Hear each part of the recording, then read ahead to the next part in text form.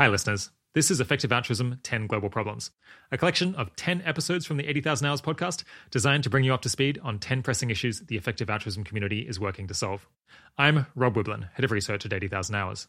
This episode is about making the world more resilient to disasters, specifically by figuring out how to feed everyone through a massive climate disturbance. Today's guest, Dr. Dave Denkenberger, is a fascinating and, I'd say, unconventional inventor. We've shortlisted this interview not because disaster food security is one of our focus areas in particular, but rather because it showcases someone bringing an adventurous and quantitative mindset to an important problem that almost everyone else has ignored. And that's something that I think all of us on the team love to see. For that reason, we've heard from a number of listeners who regard it as their favorite as well. In this conversation, Dave is out to spread the word that while a nuclear winter might be horrible, experts have been mistaken to assume that mass starvation is inevitable. In fact, he says the only thing that would prevent us from feeding the world is insufficient preparation.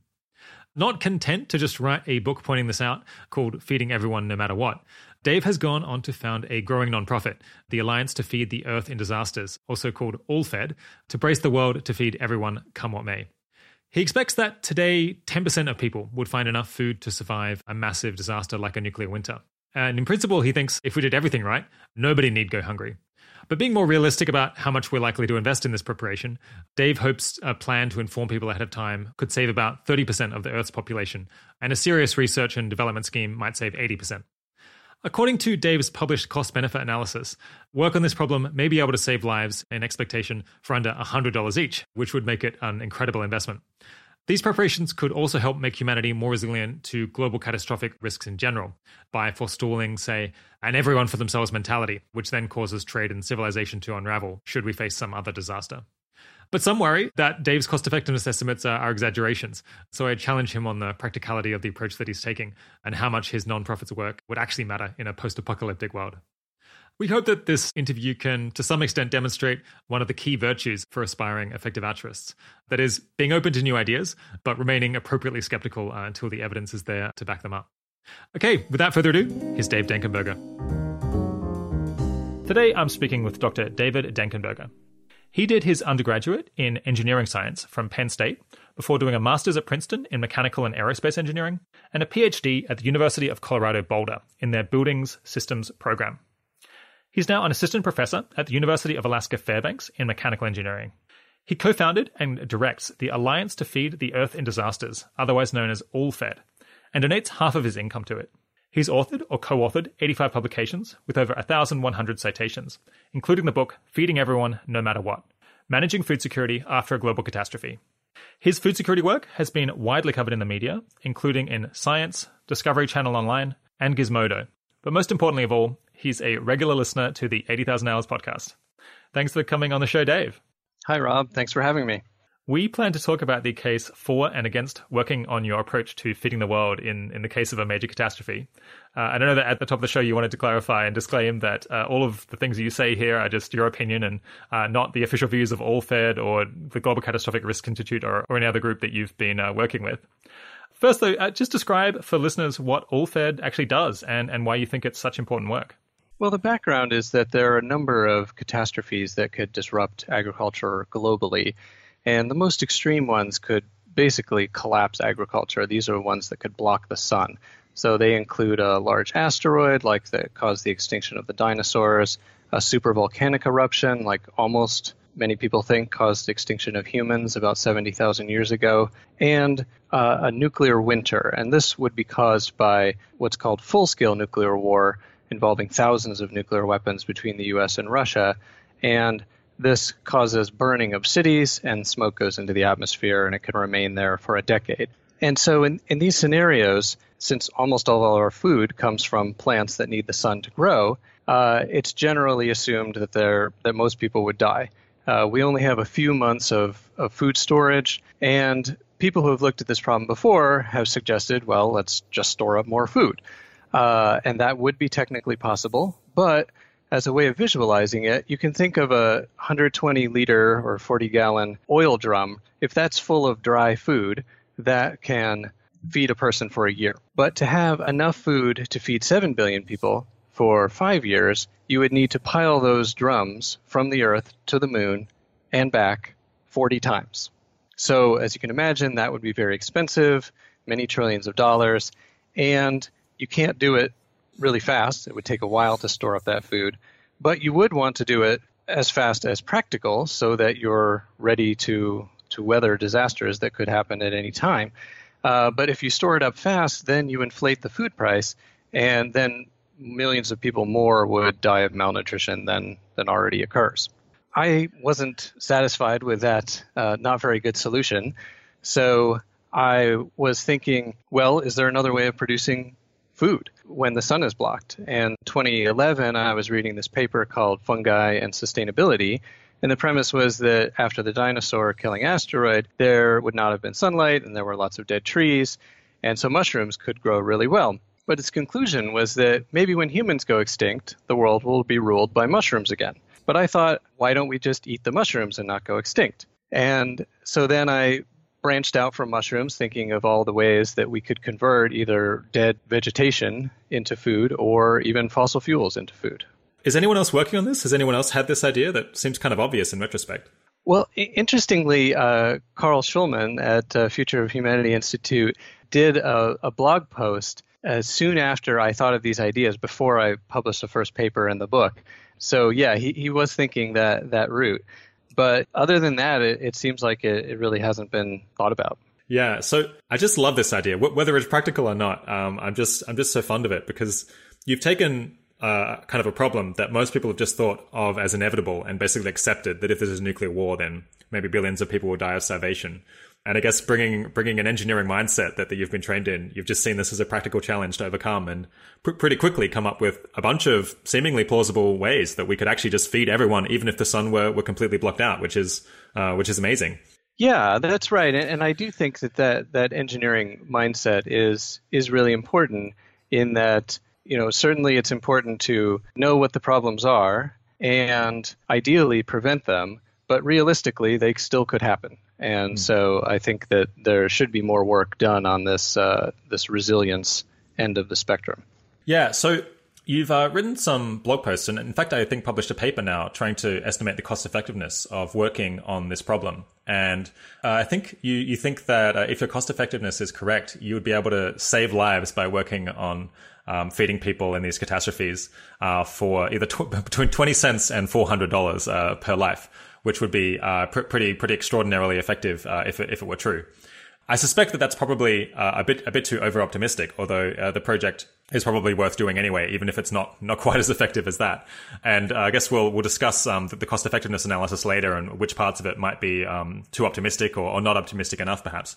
But first, maybe let's just dive into thinking about the nature of the problem that you're solving and the concrete solutions that you've come up with for it. So not all listeners, I imagine, will be convinced that kind of a mass starvation of humanity is a terribly likely risk. So let's go through what are the major possible causes of a global food shortage, and how likely might they be? So I mentioned asteroid and supervolcano, but as the existential risk community has pointed out, generally the natural catastrophes can't be that bad because they can't be happening every century, or we would have been doomed long ago. Though, of course, there is the possibility that we've been extremely lucky, which people have tried to adjust for. But I think still, even adjusting for that, the natural catastrophes are lower probability. Do we have any estimate of the probability of an asteroid or supervolcano that would cause a risk to human food supply?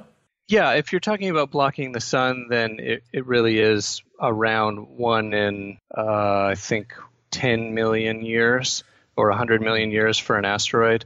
And the volcano is more likely, more like 1 in 100,000 or a million years. How robust are those estimates? Because I know we've had a couple of volcanoes erupt and change the biosphere during the million years or so that humanity has been around. Yes. The latest estimate I saw on the supervolcanoes was actually coming up with a larger number, that they happen more frequently. Apparently, it's difficult to identify further back than a few million years. So there's some uncertainty there. There's also uncertainty whether the supervolcanic eruption would actually block the sun well enough and long enough to cause mass starvation. And so it's the same with nuclear war as well. And I've written a a paper that tries to go through all the uncertainties of, well, how many nuclear weapons would be detonated, which cities would be hit, what fraction of the combustible material actually burns quickly, how much of that turns into smoke, how much of that smoke makes it into the upper atmosphere, and how much do the particles block the sun, and then how much does it impact agriculture. And as you can imagine, there's uncertainty in all of those steps, so it adds up. Yeah, it seems like there's this question of how bad nuclear winter would be or how likely it is to happen is pretty controversial. There seems to be people who have strong views on both sides. Have you had a chance to really dive into that and form a strong view? Well, I did dive into it in the course of writing that paper. And yeah, I think you're right that there seems to be two camps. One is if there's full-scale nuclear war, there's going to be nuclear winter. And the other camp is, even if there is full-scale nuclear war, there's not going to be nuclear winter. And what I came up with was, well, defining it as global agricultural collapse, which means basically the plants we're growing now where they are not going to be able to grow. Now, we'll get into whether we might be able to move them or not, but if we just use that definition, then I was getting around 20% chance if full-scale nuclear war, then you would have global agricultural collapse. But one reason mine was relatively low compared to many analysts was because I considered two scenarios that wouldn't be quite as bad, that might still be described as full-scale nuclear war. One of those is called the industrial strike, where you're trying to disable industry but not trying to kill people. And the other one is the counter-force strike, where you're trying to disable the other person's nuclear weapons. And so both of those, you're not hitting city centers, and so the fires would not be as bad. Do you know what the crux of the debate is about? How is it that people can disagree so much about whether a nuclear winter is likely? Well, I think it's because just there are so many levels of uncertainty. People point out in World War II, one of the cities had a firestorm, which is defined as a stationary fire. The entire city burns at once. And one of them had a mass fire, but didn't all burn at once. And this actually affects how much of the smoke actually goes into the upper atmosphere. So that's one example of uncertainty. But yeah, it's kind of like the Fermi paradox. When you calculate how many civilizations are in our galaxy, some people have come up with 0, and some people have come up with millions, right? So there's just huge uncertainty. But at least in this case, I think the uncertainty can be more like 2 or 3 orders of magnitude. And so you can actually say something useful when comparing things. Okay, so what about the more moderate cases where, say, there's a more normal war or only a regional nuclear war? How much would that interfere with the food supply? So that's the class of catastrophes that I've been labeling the order of magnitude 10% global food production shortfall. So roughly like 33% loss to 30% loss. And in those scenarios, there are a number of catastrophes that could cause that. As you mentioned, regional nuclear war, like between India and Pakistan, that might only involve 100 total nuclear weapons, and actually much smaller nuclear weapons than the U.S. and Russia have. But still, they would be targeted at highly populated cities.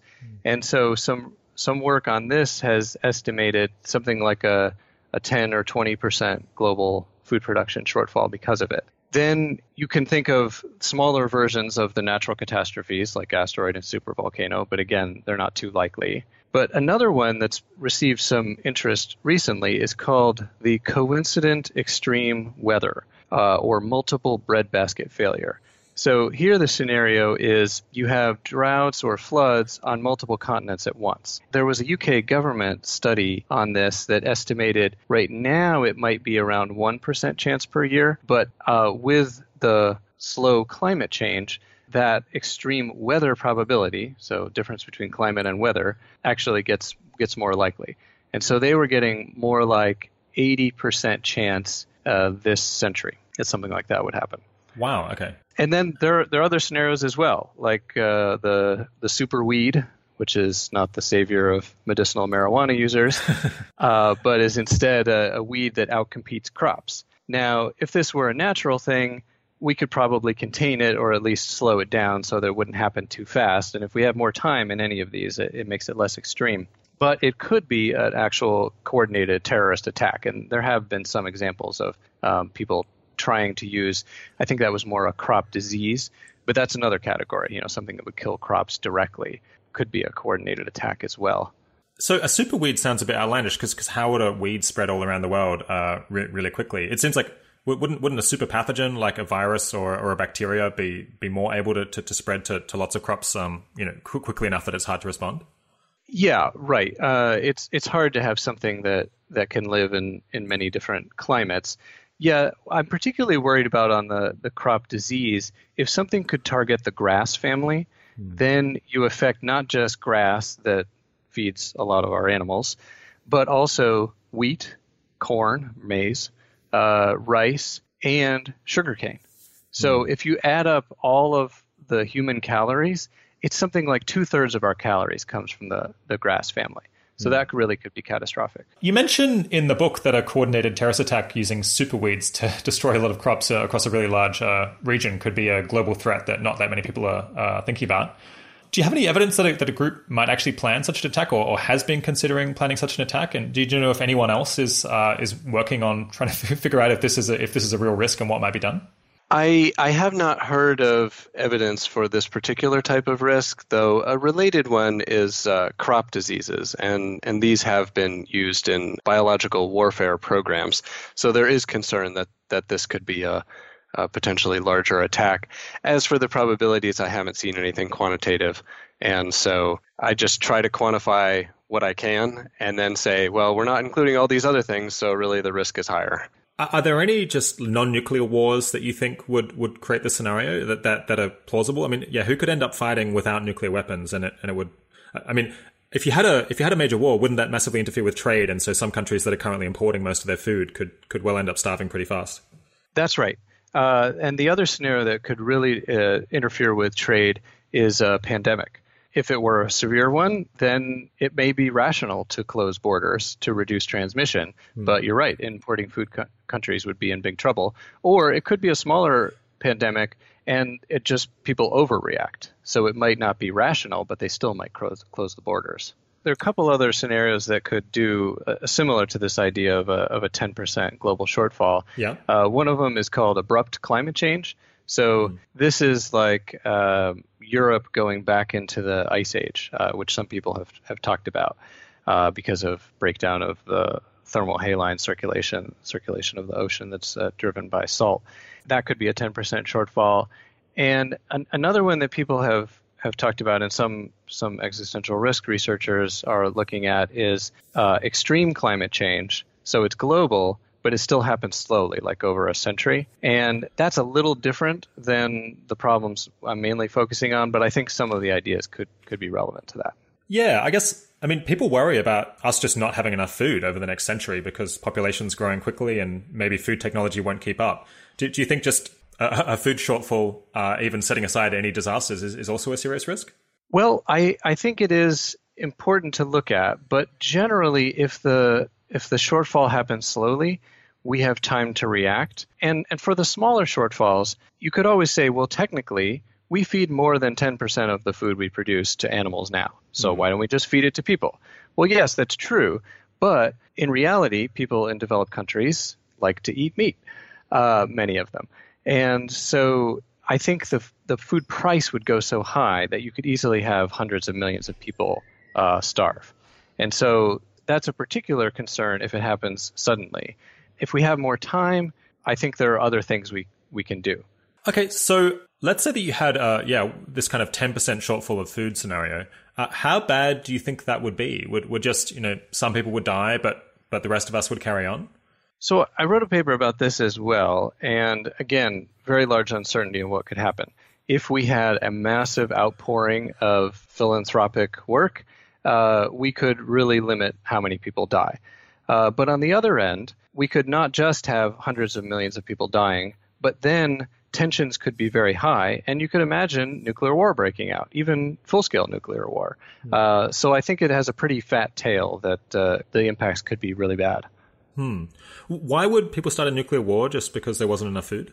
Well, if people are actually starving, like if only a certain number of people are going to survive, you want the people in your country to survive. And so it is actually in your interest to have conflict. This is kind of the lifeboat ethic. And this is exactly what I want to get away from with having alternate food supplies so that we could say, well, actually, if we cooperate, we can feed everyone. We don't have to have this lifeboat ethic. So the idea is you would be happy to fight a war that resulted in the deaths of other people because then there'll be more food left for you. Yeah, that's the logic. Even though the war presumably would interfere with agriculture to an even greater degree. Well, if it's nuclear, yes, potentially. And I'm not saying this is what I would recommend, but there's always the possibility of irrational decisions. Okay, so we've got kind of asteroids and supervolcanoes that would create a serious problem. Most people would probably agree with that, but they're quite unlikely each year. We've got nuclear winter, which seems a bunch more likely, although a bit hard. We don't know exactly how likely it is because we don't have a long historical record, and there's a bit of uncertainty about how severe the weather effects would be, but we certainly can't rule it out. Then we've got a whole lot of other more moderate scenarios that create, a 10% or something shortfall in food output, which then could cascade into other problems, including, super weeds or super pathogens or, sudden weather changes or just bad luck with the weather, or more moderate sized wars. And altogether, you think this adds up to a significant risk to humanity as a whole, like something that we should be worried about. That's right. Okay. And then who's working on this problem? I guess there's some people who try to stockpile food, and presumably some countries have food stored away. Yeah, how much is there, and what else are people trying to do? Well, there are certain countries that have done a lot of food stockpiling. One of them is Switzerland. I believe they have around a 1-year food supply. I think China does as well, though it's not public knowledge, so you don't know exactly. But on average, it's more like a few months across the world. And you'll often hear numbers of, we have 2 months of grain supply. That's actually about right, but for the wrong reasons. So it's at current grain consumption, but of course we feed half of our grain to animals. So if we did have one of these catastrophes, hopefully we would be not feeding as much edible food to animals. So that helps. But there's also the fact that most of our stored food is grain because it's really easy to store dried. And half of our calories comes from food that is not grain. And so we have less food storage that is not grain. So it works out to just a few months of food storage. And it depends on what time of the year, but that's the minimum. So currently we get, you were saying, about 2/3 of our calories from grains of various kinds? Yeah, so that is when you count direct consumption and food going into animals. Okay. And the other third is what, fruits and vegetables and fish and things like that? Right, and there's debate about whether soybean is a grain or not technically, but it's a staple. But yeah, basically fruits, vegetables, and what other things? Nuts. Nuts, okay, yeah. Oils, maybe. Yeah. Is there anyone else who's trying to work on feeding the world in these disaster scenarios using something other than just storage? I'm not aware of anyone else. Okay, so it's just you. Yeah. Well, all fed. Luckily, I have a team. Perfect. Okay, so let's move on to talking about some of the solutions to this problem. If we had a major nuclear winter and people hadn't really planned ahead any way of dealing with this, and they start running out of food stores, what things might people start doing? And what have they done in the past when they've been starving? Well, it's been really terrible. I've heard stories of people in the, I think, Irish potato famine boiling boots because it was made of leather and they could get some calories out of them. I've heard of people eating grass straight, but it has so much fiber that you actually don't get any net calories. It's kind of like eating 100% celery. So the options are really limited. But related to the eating grass, there has been a technique to extract edible calories out of leaves where you grind up the leaves and squeeze out the liquid so that you get rid of the fiber, basically, that we can't digest. And then you boil that liquid, and a protein concentrate comes to the surface. And what is left over in the liquid is actually a lot of the toxins that aren't good for us. And so this has already been done at the small scale in less developed countries, and it's even been done on the industrial scale in France. So that's kind of a next step of making some of the existing biomass directly edible for people. But that doesn't get you very far. Well, you might only get 10% of the calories total in the leaves as human food. And it sounds like, wouldn't there be a lot of actual manual labor that would go into digesting it and extracting it, such that is it even clear that you'd come out ahead? So to back up about these catastrophes, many people will assume that if there's nuclear war, then our entire industrial infrastructure would be collapsed. And that may very well be true in the countries that are hit directly by the nuclear weapons. But say it's a U.S.-Russia exchange, that might be 20% of the global industrial infrastructure. So from a global perspective, I would say the majority of infrastructure would still be functioning. And so I think there is potential to retrofit our industrial infrastructure to producing food. And I actually use the analogy from World War II, where before the war, U.S. was hardly producing any airplanes. But once it entered the war, it retrofitted its automobile manufacturing plants to produce airplanes and tanks, and was able to do that in a very short amount of time. And so I think it's feasible to look at our chemical processing plants and retrofit them to produce food. One of the ways of doing that would be looking at how we produce biofuels right now. We're all familiar with first generation biofuels where we turn corn or soybeans into transport fuel. But the second generation biofuels, or the cellulosic biofuels, take the corn stalk and break it into sugar with enzymes, and then feed that sugar to a fungus to make ethanol. But if our problem is not having enough food, it may be possible to eat that sugar directly. Interesting. Okay. So it sounds like you're more focused on the countries that haven't been directly affected by the disaster, because that's a somewhat more solvable problem. So if there's a nuclear war in the Northern Hemisphere, or hopefully an asteroid hits the Northern Hemisphere, then you can think about, or what could New Zealand and Australia and Chile and Brazil do that could plausibly save almost everyone in those countries? Yeah, it's certainly easier. So basically, the unifying idea in this book, feeding everyone no matter what, is that even if the sun goes away, there's actually just a ton of chemical energy stored on the Earth's surface in the form of kind of wood and soil and other materials. The thing is, humans can't eat those, so we have to find some way of converting all of that chemical energy into something that humans can then digest easily. That's right. And then I guess you're going through various different options for doing that.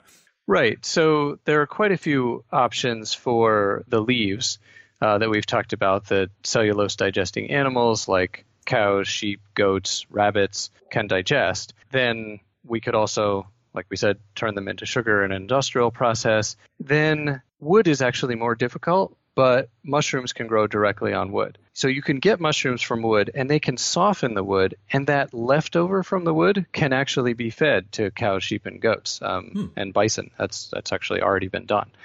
So you're right. It's just a matter of turning this big energy resource into something that's actually human edible. Yeah. Do we know what the denominator there is? How much chemical energy is there in wood and other things like that? It's very large. And so in the book, I look at what if we were trying to get all of our food from just one of these food sources, which in reality we'd be getting food from multiple sources, but just as a first analysis.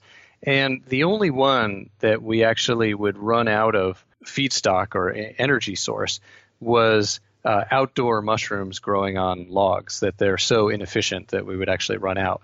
But many of these, you really could feed everyone for 5 years. Wow. Okay. Where is all of this biomass? Is it just out in forests that I don't really see? Yeah. Contrary to popular belief, there still are forests left, and yeah, it's I think hundreds of gigatons of biomass. Okay, so let's maybe go through the main options that you canvass in the book. So we've got mushrooms, which can grow on just plant matter. I guess we've already talked about cows, but there's other potential things that could eat these materials, like insects and rats. There's trying to just digest them with enzymes, I guess, in big vats and cook them effectively. And then there's this other method of growing bacteria on fossil fuels, or finding a way to grow something that humans can eat using fossil fuels. Let's maybe just do mushrooms first. Do you want to describe some more of the details of that? So you can grow mushrooms just on a log outside, but that's limited because it's only in the tropics that would not be freezing. So I'm basing my work on climate simulation of nuclear winter, where the global temperature reduction is around 7 or 8 degrees Celsius. So in large areas, at least in the tropics, it would actually not freeze. So you could potentially grow mushrooms outdoors. It turns out it would be very difficult to ship hundreds of billions of tons of wood from the mid-latitudes outside the tropics into the tropics, so I don't actually consider that option. But we could do some growing of mushrooms indoors. We would probably do it on the leaves because that can be converted to mushrooms very quickly, and so you can get more mushrooms per growing area, and people could potentially have racks of mushrooms in their basement.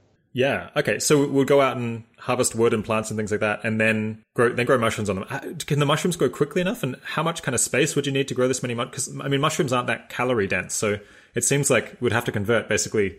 Well, I guess eyeballing it seems like we'd have to convert an enormous amount of all of our building space and all of our work into just growing mushrooms. Yeah, I think if we were getting all of our food from mushrooms, I might have estimated in the book it would take a third of our building square footage, which would be a huge impact. But again, we're going to be getting food from a number of different sources, so it wouldn't be all from mushrooms in our basements. Yeah. Okay. So this is just one option. Yep. Hold on. So the problem with mushrooms is that you can't really grow them outside because it gets too cold? Outside of the tropics, right. Okay. So for Australia, this isn't really going to work. Maybe it'd work in Indonesia or something. Yeah.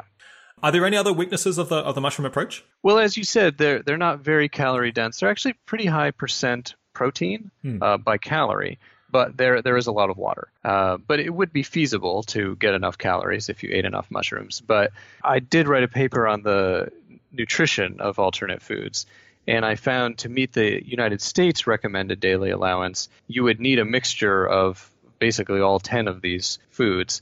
But to do just what people could survive on, like not get scurvy, I think you could have a more limited mixture of foods. I just haven't done that analysis. Do you think it would be worth doing an experiment where you get someone to only eat mushrooms for a couple of months and see what happens? I think that would be very risky. I think we say in the book that, if you ate a variety of alternate foods, but something that might actually be a diet that we could produce if the sun were blocked, and get permission from your doctor and take a multivitamin, then yeah, I think that would be good to know. And about the vitamins, one way of getting sufficient vitamins is having a variety of foods. But of course, the people who are poorer would typically not get the variety of food, which is what happens today. And so there are backup plans for vitamins, like growing bacteria that would have a particular abundance of vitamin, or maybe even synthesis. I haven't analyzed that because I found that it would be feasible if you had a variety of food to get enough vitamins. How do you think people would react to having to eat such a large amount of kind of unpalatable food? Do you think people would just accept it because the alternative is death? I think most people would. Maybe not the foodies. Yeah. Do you know how much, what volume of mushrooms you would have to eat roughly to survive? I mean, because it seems like even many of these other foods that you're suggesting wouldn't be as calorie dense as the foods that we normally eat. Well, in the case of mushrooms, many of them are around 90% water. And the easy calculation, at least for people in the U.S., is you need about a pound of dry food per day, so half a kilogram. And so if it were all mushrooms, that would be about 5 kilograms. But other ones could be, significantly less water, like if we were eating cow meat, for instance. Maybe let's just back up and why can't we use cows and sheep and other animals that eat these plants as the main food source? The basic problem is that these large mammals only have about one offspring per year. And so they currently do make up a significant fraction of our total calories, something like 5% globally. But if it can only grow a relatively small percent per year, you just can't feed everyone on it. Right. Okay. So it could stay at about 5% if we eat half of them. Yeah, I think I estimated up to 10% after 5 years. Okay. So it just doesn't scale. Right. Okay. So that's mushrooms. What's the next most promising option? Well, you mentioned insects. There have been quite a bit of interest lately in insects as human food. Of course, many people around the world have eaten them traditionally, but not so much in Western cultures. And they've been promoted for environmental reasons. They might convert food more efficiently, though if you're concerned about their welfare, that might be a problem. And there has been some work on feeding waste products to insects, but I haven't seen feeding fiber, basically, like wood. And that would be important in one of these scenarios. But there certainly are insects that can eat wood, like termites. Yeah. Could we live on termites?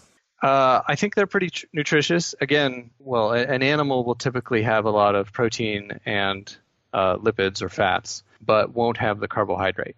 And so there's potential if you just have that as your food source, then it might be like being on the Atkins diet, where you're actually losing weight instead of gaining weight. So you need to have some carbohydrates, but lots of these other ones would have carbohydrates, like the leaf extract and the mushrooms. Yeah. So how much mileage do you think we might be able to get from insects and rats and things like that, so setting aside any ethical issues?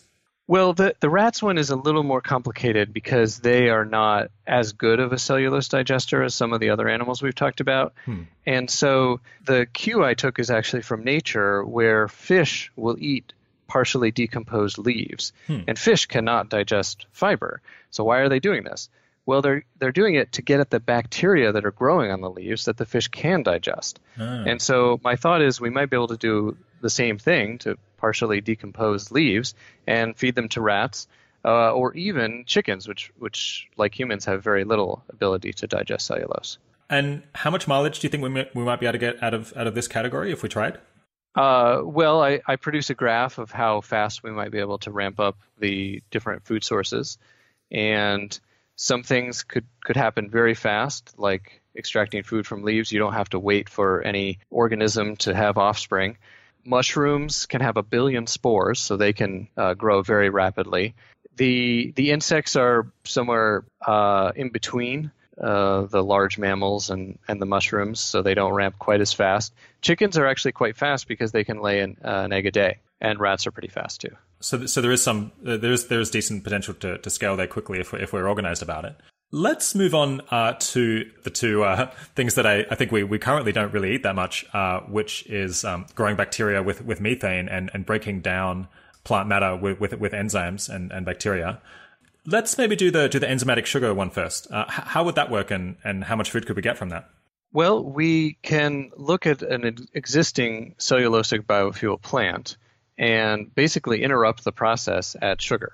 But what I'm interested in studying is there are potentially some toxins in that. So the question is, could then we purify that sugar such that people can eat it? But I mean, once you do that, we eat sugar now. So it turns out that there are different types of sugar, and some cannot be digested by people, and so we would feed that to animals. What does that look like? Do we have to have just lots of bioreactors breaking down plant matter and then I guess processing it after that and feeding it to cows? Like how complicated is this?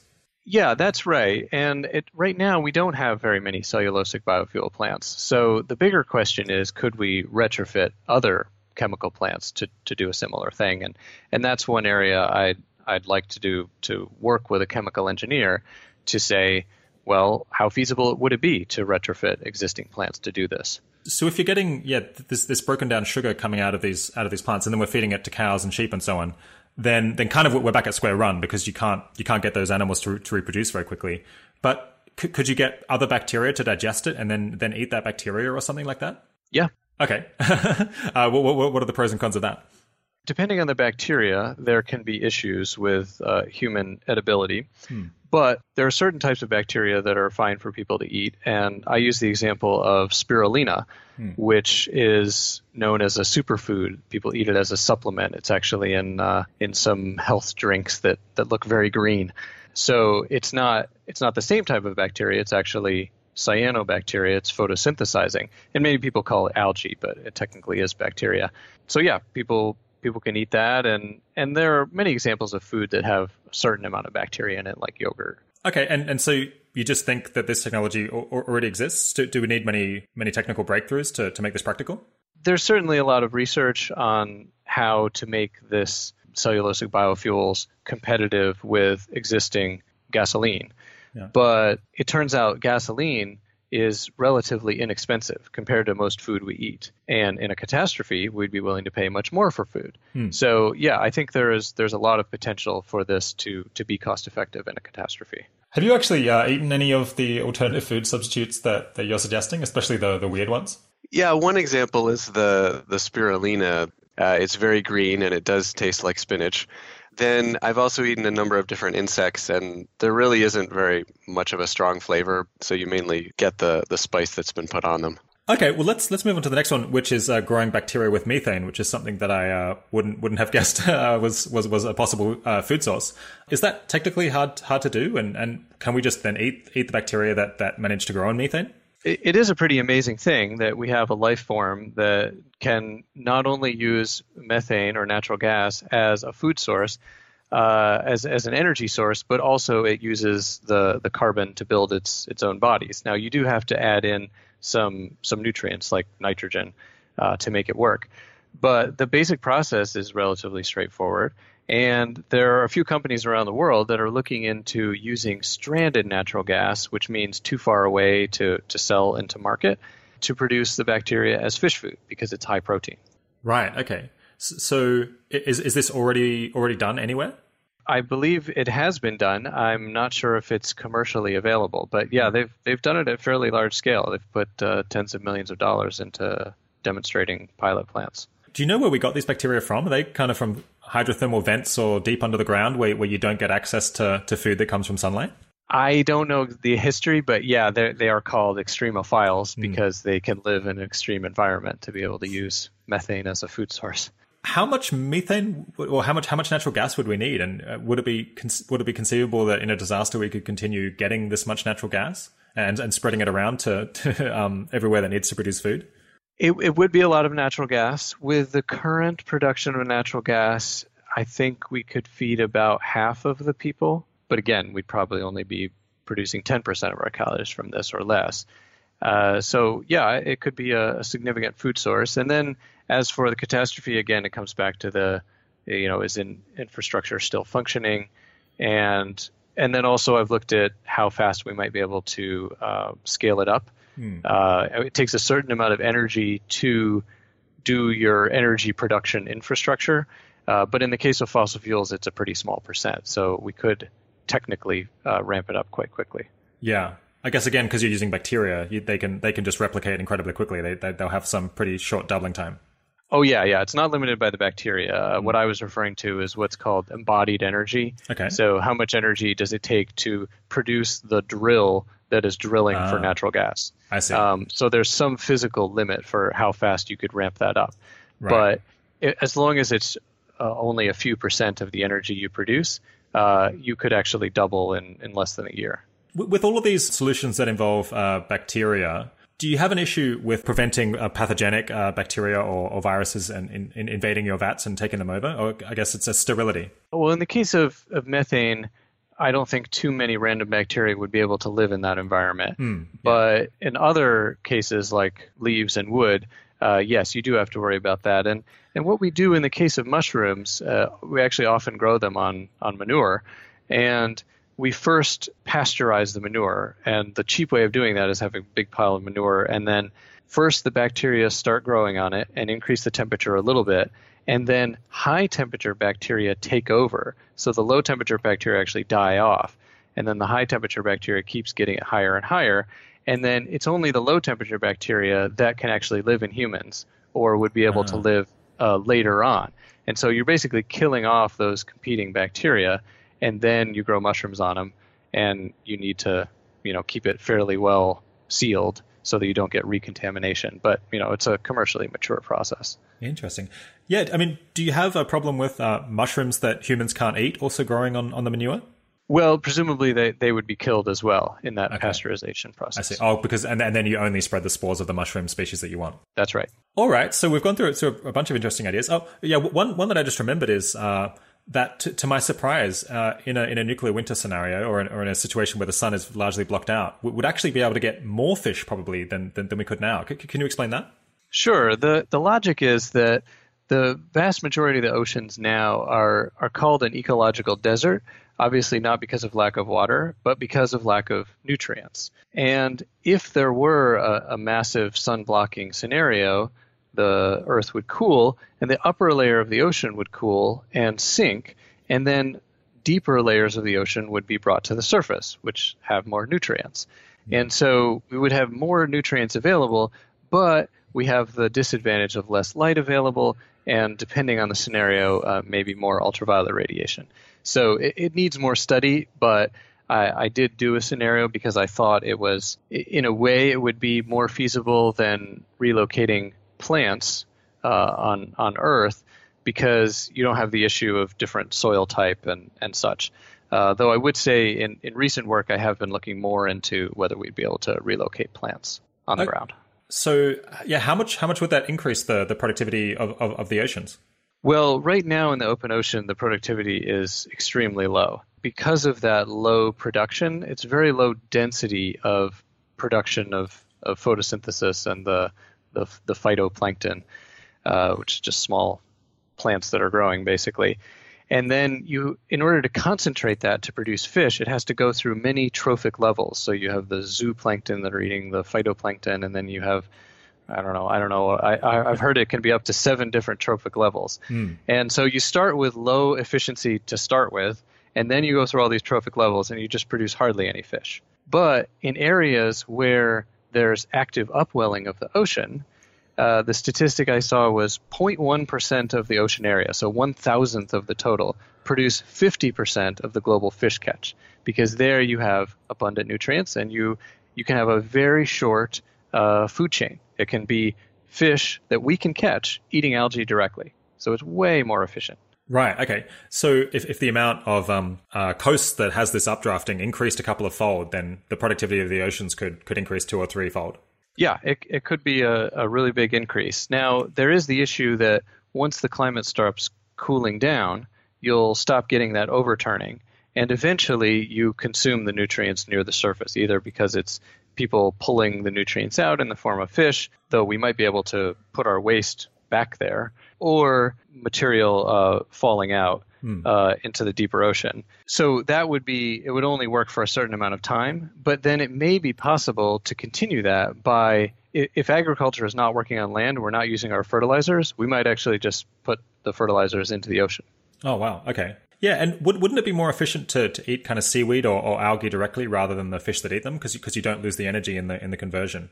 Absolutely, but I have not been able to get the time to run that scenario. but yeah, potentially you could feed a lot more people that way. Okay, do you want to kind of summarize the overall picture? You've had all of these interesting ideas about how we might feed people that mostly others haven't investigated. Collectively, how optimistic are you that would be able to keep everyone alive? From a technical perspective, what we could do, I am quite optimistic, because even though some of these solutions might not work out as well as I think they might, we do have quite a bit of redundancy in the system. That is, when I analyzed the food sources individually, many of them could increase up to feeding everyone fairly quickly, like even in 1 year. Now, in reality, they would be competing for energy sources, so it's not quite as good. And I did write another paper which actually analyzed them, including the interactions, but still found that we could feed everyone over, 2 times over or 3 times over.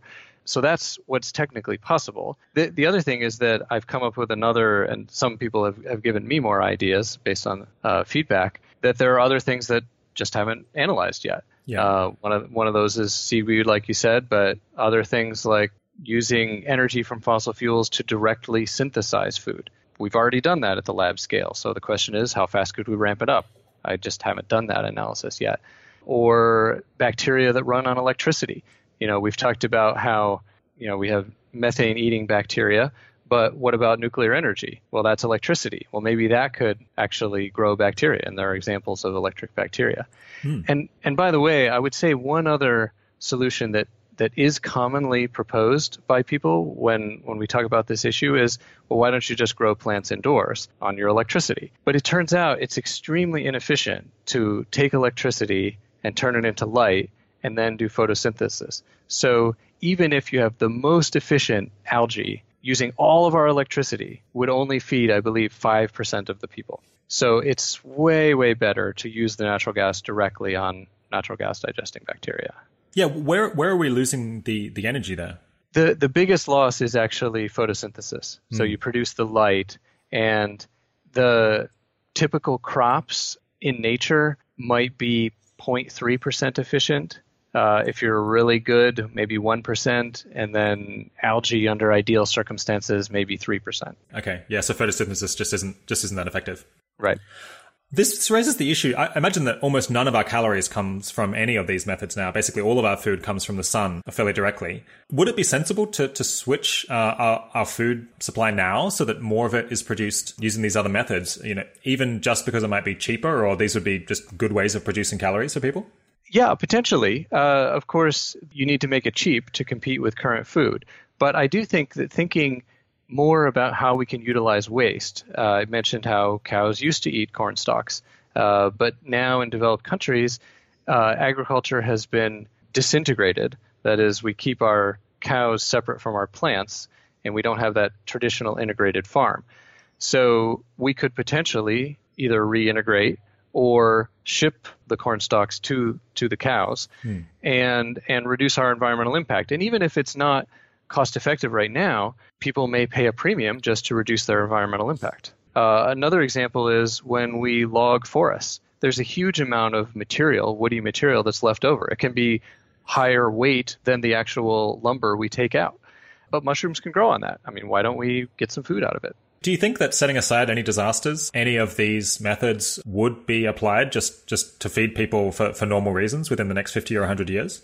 I think potentially. It all depends on the economics. And as you pointed out, if we do have difficulty with conventional food because of, say, slow climate change, population growth, many other problems like loss of soil's getting salty, any of these things, they're not quite the big disasters that I'm working on, but they can add up. And if conventional food price increases enough, then yeah, I think these other options could come in. And the other possibility is local disasters. Generally, if you can just ship outside grain in, that's going to be the cheapest. But maybe transportation is cut off. And so you might want to know how to grind up your wheat leaves and get some more food out of them. It kind of surprises me that we haven't done this before. I guess is it just that food is currently just so abundant that we don't have to think very creatively about other ways of getting calories?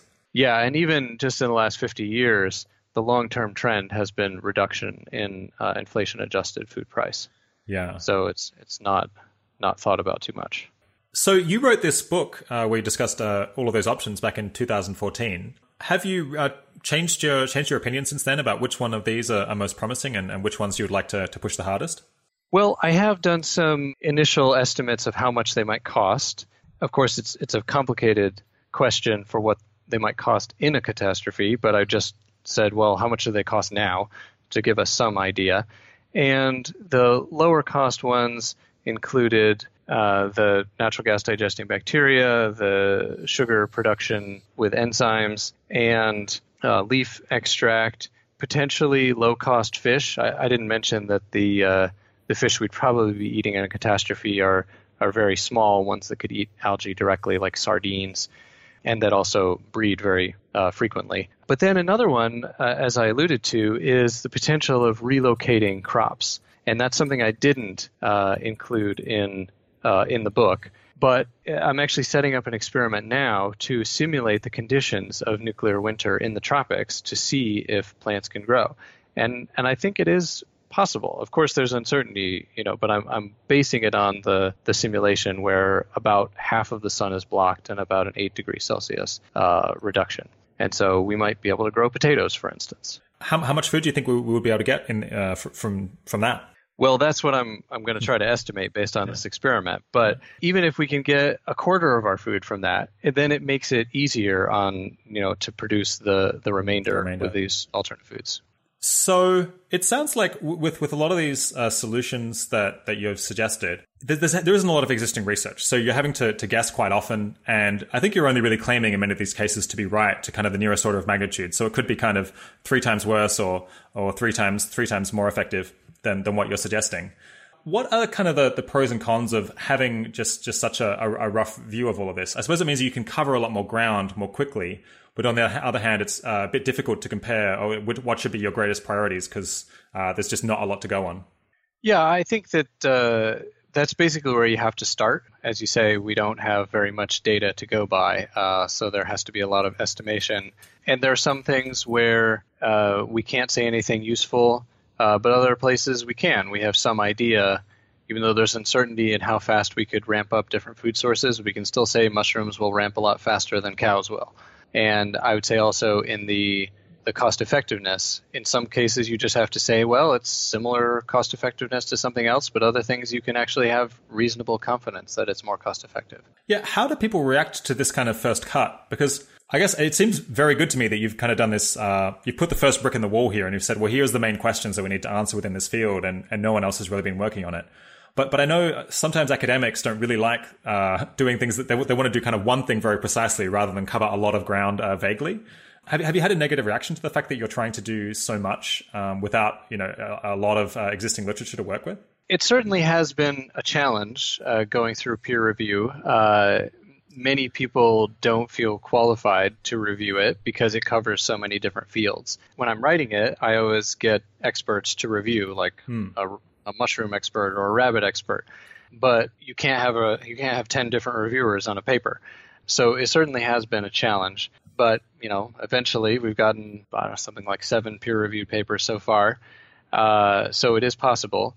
And generally, the way I construct uncertainties, like a distribution, is that wide enough such that most people will say, yeah, my value is in there somewhere. And then generally people are happy. Sometimes I've been criticized for having too wide of distributions, but I think that's certainly one of the lessons I've learned from the rationality community is that you should have really wide distributions, and usually that's people understand that that's appropriate. I'll just add a note before we go into the next section that regular listeners will know that I'm vegetarian, and here we've been talking about eating animals. I guess we haven't considered the ethical issues here at all, though I imagine the ethical calculus would be a bit different if starvation was the alternative. Though it does also sound like animals in most cases is not going to be the most efficient way to produce food, even in a disaster scenario. But I just wanted to bracket that so people don't email me. So let's move on to envisaging kind of the world that this would look like. I guess we can have a more concrete idea of actually to think through, how useful would it be to try to prepare to do these things sooner ahead of time. So you said earlier that you thought only some of the world's infrastructure would be destroyed and only a small fraction of the world's population would be dead in a nuclear war. Do you mind painting out in any more detail kind of what infrastructure you think would be destroyed and what would still remain? And how many people would be injured, say, in this disaster? So that we can just try to visualize kind of what a city would look like in this case and what people would be doing day to day?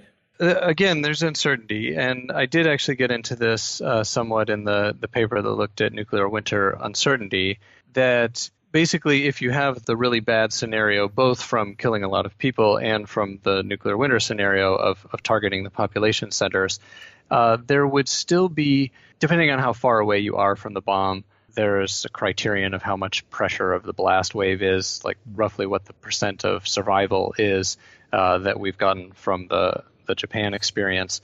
But yes, you could have injuries, and then obviously any healthcare would be overwhelmed, so you'd basically be on your own. But the mortality would not be 100%, even in the cities.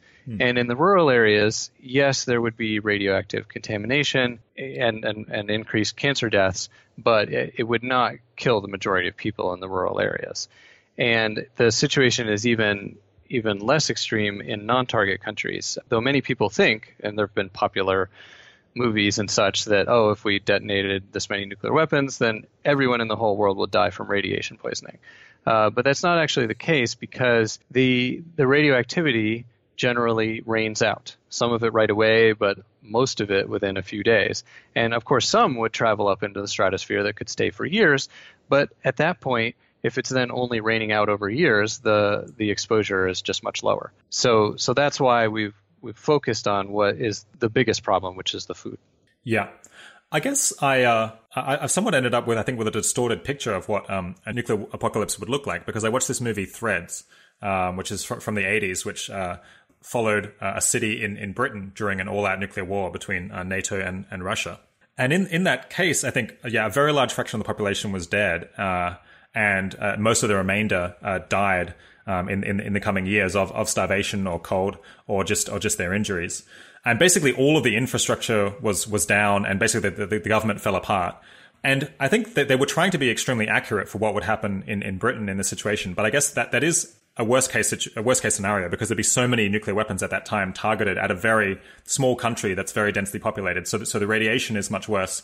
And the number of cities that are targeted, the number of people who are hit directly with nuclear weapons would be much worse. And so I guess you're saying that I should imagine places where basically almost everything is still functioning, except perhaps there is a bit like an uptick in cancer, and trade is to a significant extent cut off. But otherwise, things are still running. Yeah. It depends on how we react. And the basic assumption in the book of feeding everyone no matter what assumes that we continue to cooperate, which means trade of goods, sharing information, etc. But I have done some less optimistic scenarios. Say what might be an economic scenario. So you would still have trade. You would not have immigration, seeing as how much trouble we're having with refugees at this point. That's probably not going to be a feasible solution in a disaster. But if you still have trade of goods and sharing of information, and then a world food price, I was able to estimate, well, what percent of the population would survive. And if you just have stored food, it's only around 10% of the population. I estimate even now, without any more research and development, if countries just knew about these solutions or were told in time before they resorted to further military action, we could do much better than stored food. Maybe 30% or so of people would survive. But if we actually got prepared, like some of these alternate foods need more research, some have already been developed commercially, but we need to figure out how to scale it up quickly, say retrofitting factories. And we actually have plans for scale up and plans for how we would continue trading and things like that. Then survival could easily be 60, 70, 80%. So food's going to cost more if there isn't then, and this is no charity, right? But we could still have a much, much better scenario than just stored food. So we've mostly talked here about the nuclear apocalypse situation. And I think that makes sense because if we can deal with that, then that's the worst case. And we should be able to deal with most asteroids and supervolcanoes and more modest wars. Is that right? That's right. That it is the worst case, especially because it's longer lived. The black smoke particles from burning of cities would be heated by the sun and actually lifted up higher, so they would stay there longer. Whereas the supervolcanic eruption, the particles are whiter, and the sun might only be blocked for a couple years. Are there any other interesting aspects of the other catastrophe scenarios that we should pay attention to? Well, certainly some of them don't involve blocking of the sun. And then you, for instance, wouldn't have the overturning of the ocean. You could get a really large asteroid that could completely block the sun, in which case we're not going to be growing any potatoes or any seaweed. But generally, the solutions are applicable across a wide variety of catastrophes. So would the internet survive this? Because I was thinking of a very important aspect of the preparation would be that you have to share this information with everyone around the world so that they know very quickly what they should be doing. But if the internet's down or it's much harder to communicate, then that's something that you need to prepare for ahead of time. Yes, that is extremely important. But fortunately, the internet was actually designed to survive a nuclear war. Oh, wow. Okay. Back in the 60s or so. So everything can just be rerouted through different paths. That was the idea, yeah. Huh. And so that was even trying to keep connectivity within the U.S. And of course, it's much easier in the non-affected countries or non-target countries. What about other issues like people dying because it's really cold or they don't have access to water? Have you considered those, or is that just someone else's job? I did do a quick survey in the book of the different problems. My background is actually in energy, so I was interested in that part of it. And so there's a question, can the buildings be heated adequately?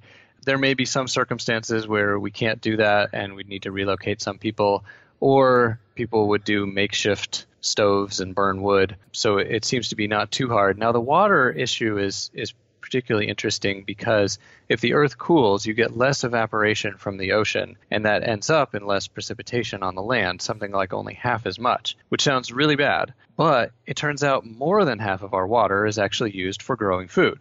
So if we're not growing food, we could use the water for other things. Okay, so I guess drinking water is the last thing that you would stop using. So if you cut back on showers, then you're not going to die of thirst.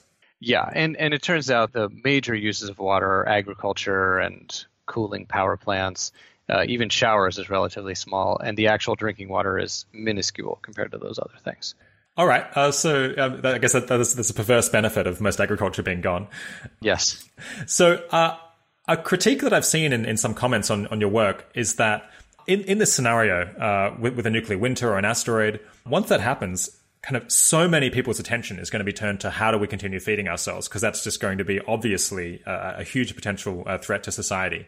And given that you might then have, hundreds of millions of people thinking about this question after the fact, how much value do we really get from preparing, having, a few dozen people prepare for it ahead of time? Yeah, it's a good question. There are some historical analogies. The siege of Leningrad, I believe, was a case where the city was cut off for years and many people just starved. I mean, you could argue now that we have better technology and better educated people, so we should have a better chance. Certainly, if we do have free flow of information, that makes it easier. They might find the work that All-Fed has done so far just on the internet, or people could invent it independently. So there's certainly that possibility. One concern I have is just that leaders react quickly before the information gets out and choose the military route, and then you can easily have a downward spiral. The other thing is that, I do think that further dissemination of the research we've done so far would be beneficial, but we would certainly have a better chance of success if we did more work, like studying long-lived animals. You can't do that overnight, or figuring out what plants might actually grow in the tropics. Well, it takes a long time to grow plants. And, we can do things in the greenhouse, but then we have to wait 3 months. So it would be hugely advantageous to actually have figured that out ahead of time and then have a plan so that we could start implementing it right away. Because every delay you have means, fewer people are going to survive. Okay, so just the first one is that you think it's very important that people be made aware very quickly that it will be possible to feed everyone. And so they don't need to go out and fend for themselves. And we see kind of a breakdown of the legal system or of security. Right, either within countries or between countries. Yeah. How confident are you that that's a big effect? That, for example, if we promoted this message, that we would be able to persuade people of that, and that it would make the difference between the legal system continuing and kind of there being a breakdown of security? Not very confident, and basically we'll talk about later about the actual cost effectiveness modeling. But there's some probability that it will work out well based on our current preparation. If we prepare more, that probability increases. And you could certainly imagine spending trillions of dollars, like storing up food, and then we would be, extremely confident that it would work because we wouldn't have to have any new technology work. We would just have the stored food. So I suppose it then becomes important to be able to persuade people that these technologies will work, which I guess is another reason why you want to be able to demonstrate them on a smaller scale first. That's right. So that's one of our priorities now, is to demonstrate technologies on a small scale. And it has a number of advantages. One, of course, doing a small scale experiment is less expensive.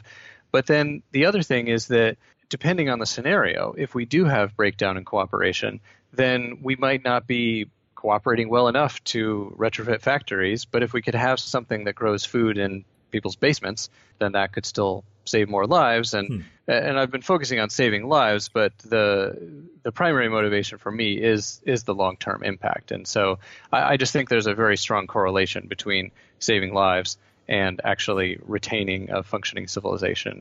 And you're saying that, I guess, the thing that can't be done after the fact very quickly is just many rounds of testing to figure out how to do this, right? Right. Because you can't parallelize that. Even if you have 100 million people doing it, it takes, a month to test it out. And then you've got to go back to the drawing board and rework the prototype. So that right. You have to do ahead of time. Mm-hmm. So in terms of us being able to, keep the peace in a disaster scenario, so long as the government tells people that it has a plan for feeding everyone, and so they need not turn to violence. Do you think that people would believe the government if they said that? Is there kind of going to be an issue of credibility that people might think, well, of course they're saying that. They just want to trick us into going along with them?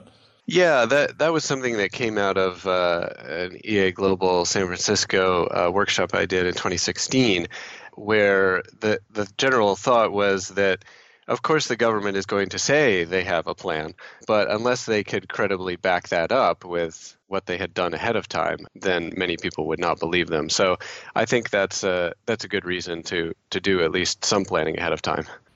Another concern I have is that in the immediate response to the catastrophe, there may be lots of suggestions of ways of handling the catastrophe, and the best ones technically might not win out, depending on the charisma of the advocates. One example we give is the dependence on using all our fossil fuel energy or electricity to make artificial light and grow plants that way.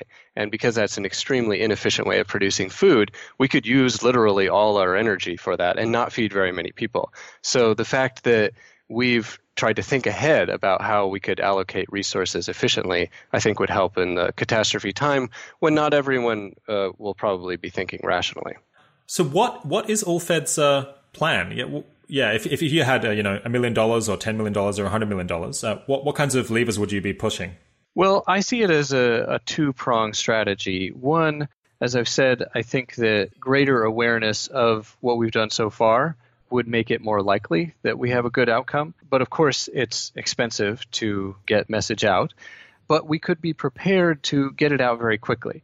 So one strategy would be to have a panel of experts, and this could actually apply to even beyond agricultural catastrophes, but have people trained in the media and aware of how to react, and then say to the media, well, we don't need a lot of your time now, but if some of this happens, call us, and we'll actually have a message that's not just everything's going to hell and panic, which the media tends to like to say.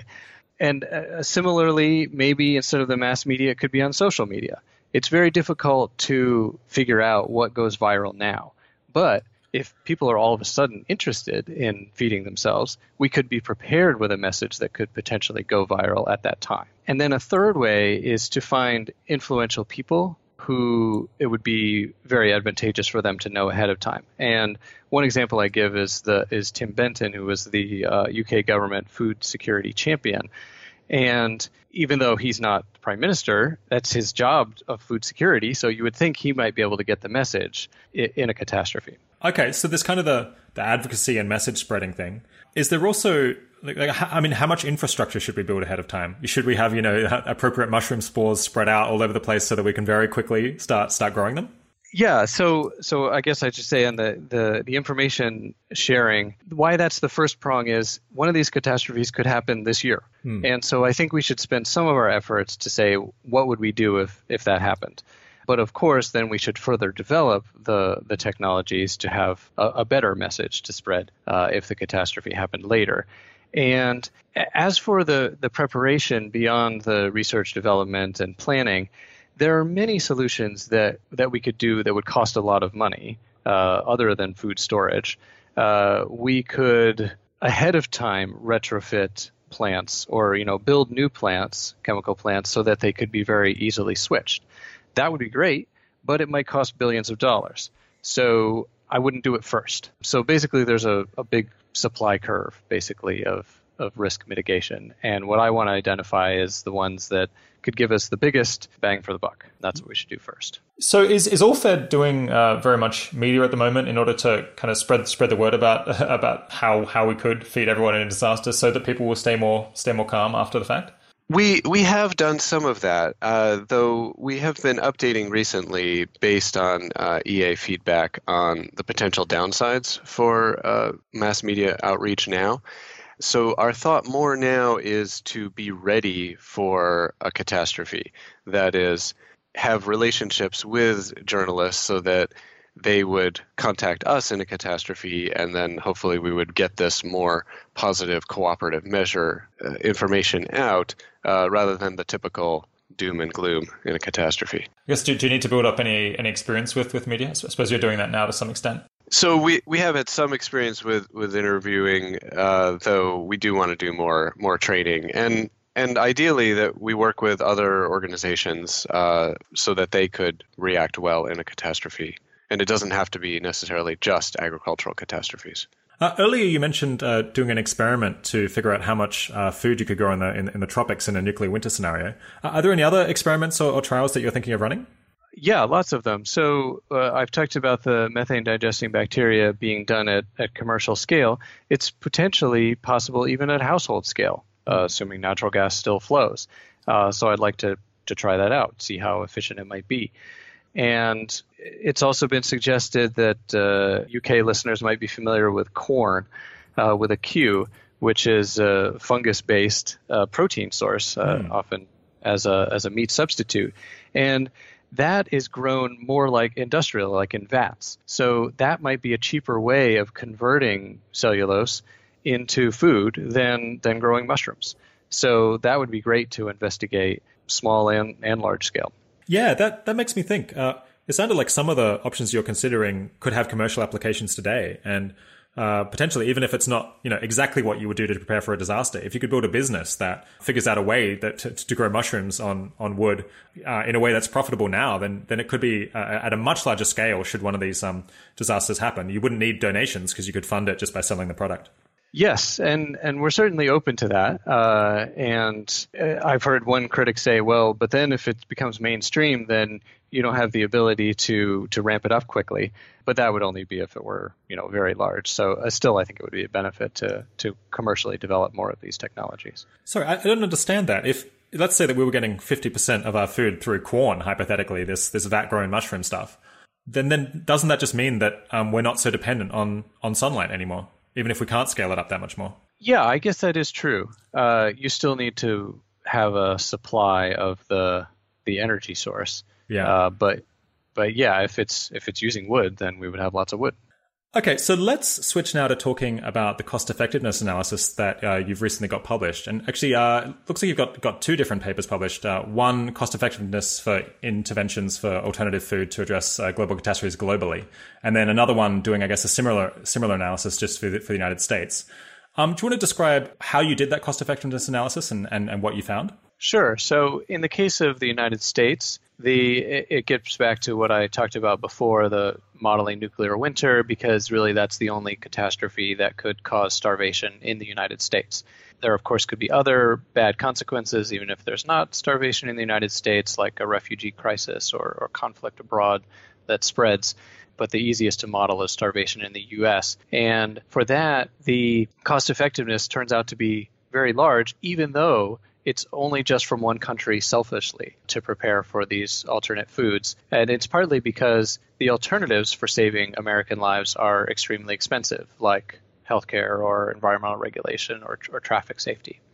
But what is probably more interesting to your listeners is looking at the global case. And for that, I actually did the 10% shortfalls that we've been talking about, because those can cause mass starvation globally, as I said, not because there is technically not enough food, but because of price increases and the poor of the world not being able to afford it. And as I said, there's tremendous uncertainty in what our response will be. The mortality could be as low as millions, or it could even be billions if it goes very poorly. But the expected value was in the hundreds of millions if one of these catastrophes happened. And in this case, we're comparing to actual GiveWell estimates of saving lives with mosquito bed nets. And that the cost to save a life is in the thousands of dollars. As you mentioned earlier, my analysis indicated it was more like tens of cents to hundreds of dollars to save an expected life. And this is not assuming the catastrophe will definitely happen. This takes into account some probability that the catastrophe will not happen, and actually only looks out a couple decades, because things could change dramatically. For people in a general audience, research we do now could get out of date, or planning we do now could get out of date. If you're worried about risk for artificial intelligence, then something much more dramatic could occur, and then these things would no longer be relevant. So do you want to kind of map out what the key parameters were? And one thing that I really like about the cost effectiveness analysis that you've done is that you've put it into this kind of internet tool called Guesstimate, where you map out ranges or probability distributions for all of the different parameters that are feeding into the ultimate life saved per dollar figure, which makes it a lot easier to kind of scrutinize and figure out where you agree or disagree. But maybe, what are kind of the key numbers that you had to estimate to figure out how many lives you might save per dollar? Well, in this case, these papers were actually written before Guesstimate existed, so I was using the software Analytica. But it's still possible that you can view it for free and modify assumptions if you're interested in doing that. Yeah, we'll stick up a link to that. Yeah, but there are a number of assumptions that go into this. We've already talked about some of them, but there's Some other important variables are, in this case, we're talking about saving lives, so the probability of feeding everyone if we don't do anything more versus if we do these interventions. And I actually broke out four different interventions. One was this planning. One was more research, especially on the technologies that have not been researched very much. One was on development, to actually commercially develop the more promising technologies. Those all cost something around $100 million. I also considered a more expensive option, which is training. And so here you can easily spend billions of dollars because it involves lots of people, and it's actually, maybe even periodically every year or something running drills. And, obviously the military is very good at this. So then they know exactly, they are fully trained, they know how to respond. That would provide more value. It would increase the probability of success, but it would cost billions of dollars. And so it's not the first thing I would do. So then you put all this together in a Monte Carlo model, which is a probabilistic model, to give you outputs. And they are, as we said, they vary orders of magnitude. But in the case of cost per life saved, even though the variation was 4 orders of magnitude, it still really didn't overlap with the estimates of saving lives with mosquito bed nets. So you can actually say with some confidence, if you believe in the inputs, that this would be better. So the high end in this paper, it looks like it was $400 per life saved, which I guess you're saying compares pretty favorably to the few $1,000s that Givor thinks it takes to save a life with bed nets. That's right. That's for the 3 relatively inexpensive interventions. So in this paper, you're estimating just a very low cost per life saved. Do you want to kind of justify, is there any way of kind of intuitively justifying that to a listener who might be skeptical that that's plausible? Yeah, I would say that I think that there are clear things that we can do to increase the probability of feeding everyone. I think we would, as we said, be much better prepared with a plan and with more research and development. And then, of course, you have to believe there's a significant chance of one of these catastrophes happening, which I think there is reasonable evidence for. But then the big picture is just that no one has worked on it before. And so, you could say that unintentionally people have developed this methane digesting bacteria, which is great for us that it's already been commercially developed. But they haven't thought about how it would be done in a disaster. So we could just be much better off if we actually think that through. And then there are other things that just haven't been researched. And so I think we're just at the very early stage where we can be highly cost effective. We can pick that low-hanging fruit.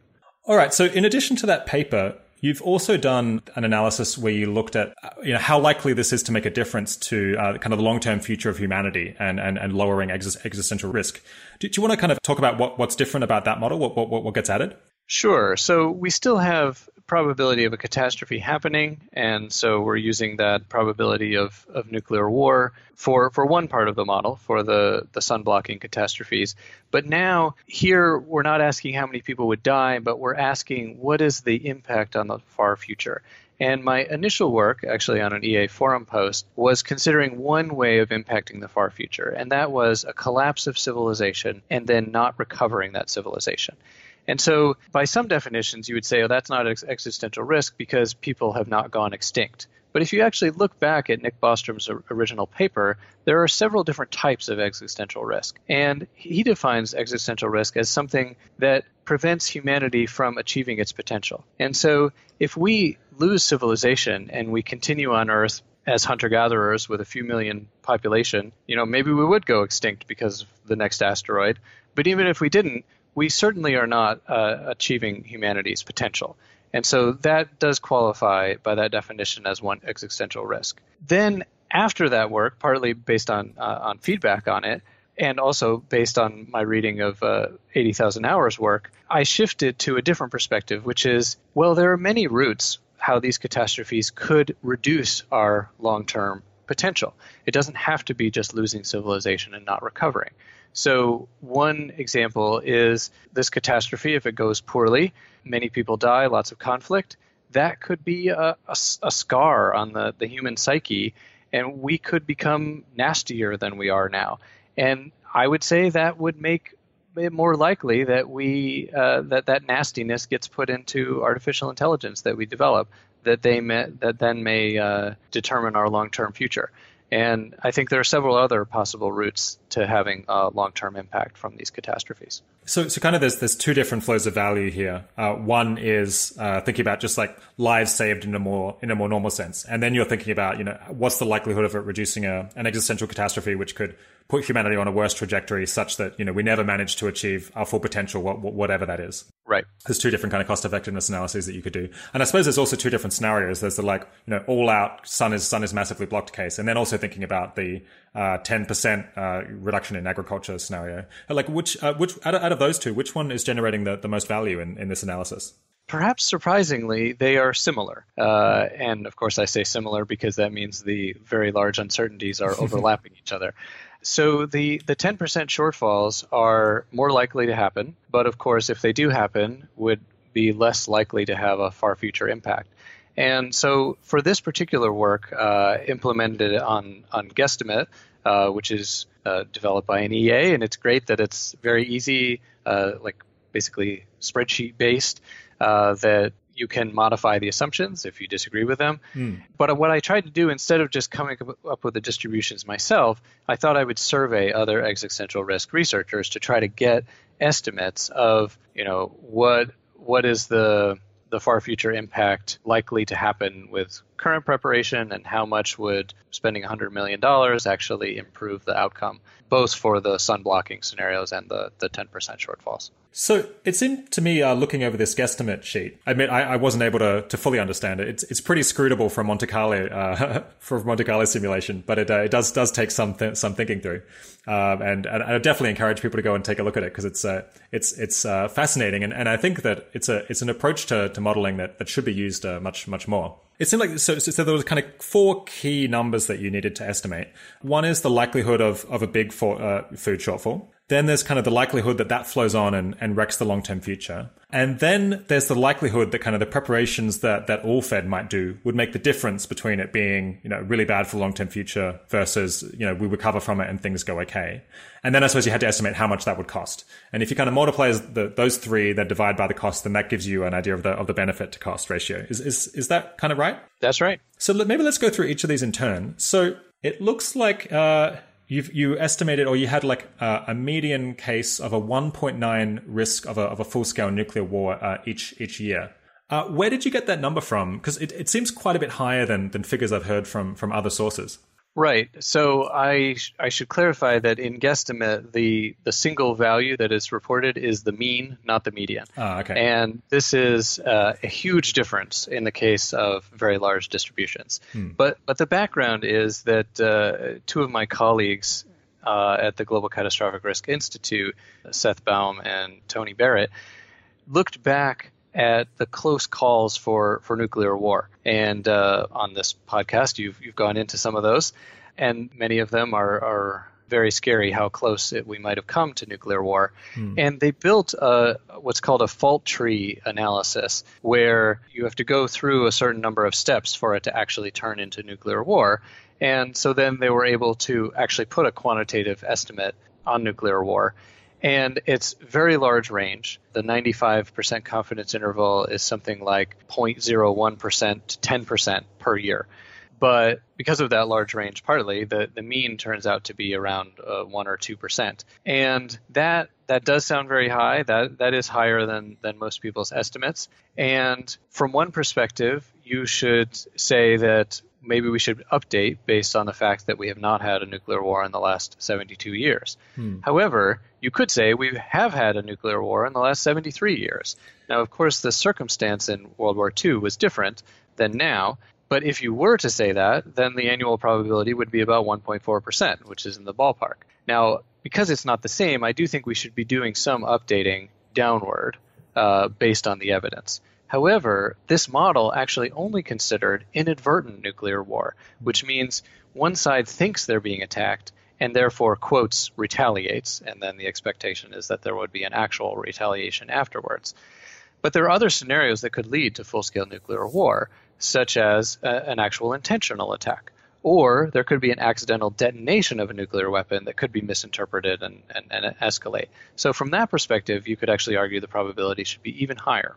Yeah, okay, so I still think that this number's too high. So what are some of the reasons? I guess it doesn't seem right to say that we had kind of one, it's true that nuclear weapons have been used once in a war in the last 73 years, but the situation was so different that, just to use over a single city and the risk of, an all-out, of that precipitating an all-out nuclear war was so, well, I mean, obviously it couldn't happen because they were the only ones with nuclear weapons.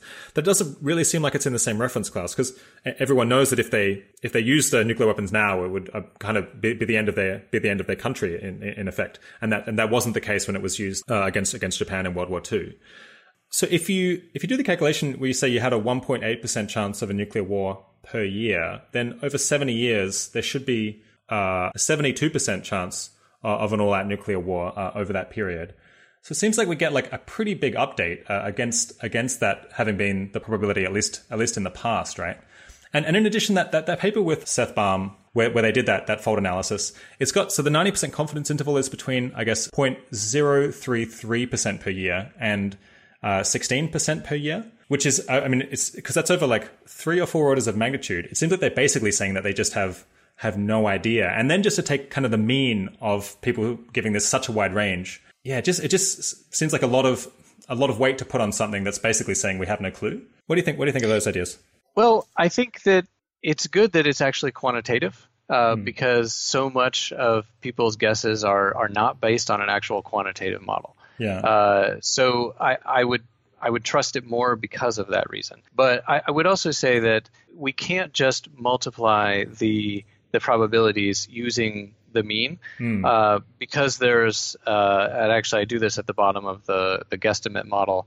If this were true, the 1.8% per year, what's the probability remaining in the 21st century? And if you use the means, it's very high. When you actually multiply out the distributions, which is what the accurate way of doing it, then you get 38% chance. Okay. But it's still high. Yeah. Okay. So what does that come to if you just had to pick one number then? I guess that's like 0.5% chance a year, 0.6% chance a year? Yeah, around there. Okay. So that's less far off the estimates people give. I guess I think Anders Sandberg wrote a paper where he said it was like closer to 0.1%. Maybe that seems a bit on the low side because we have model uncertainty. Yeah, I think he was saying that the 0.1% was the median and the mean was closer to 1%. Oh, interesting. Okay. So it would be fairly close. But yeah, you could certainly argue that it should be half as much or a third as much as this. And it turns out that the conclusions don't change very much. I suppose it's also true that you haven't considered any scenarios other than the nuclear war, although that probably is the biggest one. It does dominate the asteroid and the supervolcano, yeah. Okay, yeah. What if you had to critique this number and say it was a lot lower? What kind of argument would you make? Well, I would say the arguments you have made to basically how much should we update based on the evidence. Yeah. And if the evidence is no war in the last 72 years, then there's a pretty strong update. Yeah. I guess I think Anders also claimed in my podcast with him that the fact that we've had so many near misses and haven't had use of nuclear weapons could actually point in the other direction, that this final step from a false alarm to actually using nuclear weapons is in fact extremely implausible, because otherwise we wouldn't be able to see as many near misses because we'd kind of be dead if there was a near miss. Have you heard that line of reasoning? I did listen to that good podcast and that was an interesting point, but I mean I think the counterpoint is we could have also been lucky. Yeah, so you just have to weigh those up. I got to admit, I did find that a bit counterintuitive. So maybe you and Anders should talk and see how much you should update that number. I suppose another argument for it being lower is maybe just that people find this implausible on its face. So they kind of have this outside view, or that they kind of do a common sense check and say, yeah, I just don't think that the risk of a nuclear war each century is 38%. In which case, I guess they should adjust it lower. But I suppose you're saying even if you halve it or third it or quarter it, it's still going to look pretty cost effective. Yeah, and I mean you could also, talking about the outside view, think of the Fermi paradox. That many people have explained the Fermi paradox as in most civilizations destroy themselves with nuclear weapons or something else. Or something similar. Yeah. Okay, so let's move on to the next key figure, which is, I guess, the likelihood that a nuclear war kind of wrecks the long-term future of humanity. What was your estimate for that, and would you like to justify it? So this one, unlike being based on a quantitative model, it was based on a survey of existential risk researchers. Unfortunately, only a sample size of 7, but I figure it's better than just me coming up with the numbers. Yeah. And so there, interestingly, my number was pretty consistently close to the median, that there were people much more pessimistic and much more optimistic than I was. But when you run the mean, the number we're getting is around 17% reduction in far future potential because of full-scale nuclear war, which is actually in the ballpark of what was on your analysis at 80,000 hours. So there, people are envisaging that there's a risk that it might, through like a cascading series of bad luck, cause us to actually go extinct, or that we could just become morally worse because of this disaster and less able to cooperate with one another. Are there any other key considerations that you had to think about when you were coming up with your estimate for that? Well, certainly the losing civilization and not recovering, even if you don't go extinct. Like technological civilization falls apart and then we don't become kind of advanced again. Right. And I should say that there are different ways that people define civilization. I would say most people use it in terms of technological civilization, so a loss of industrial civilization. And that's more likely to happen, but not as bad. I actually focus on what I call anthropological civilization, because it's the way anthropologists define it, and that is basically cooperation outside your local clan. So they say the first civilizations was when we actually developed cities and larger scale cooperation.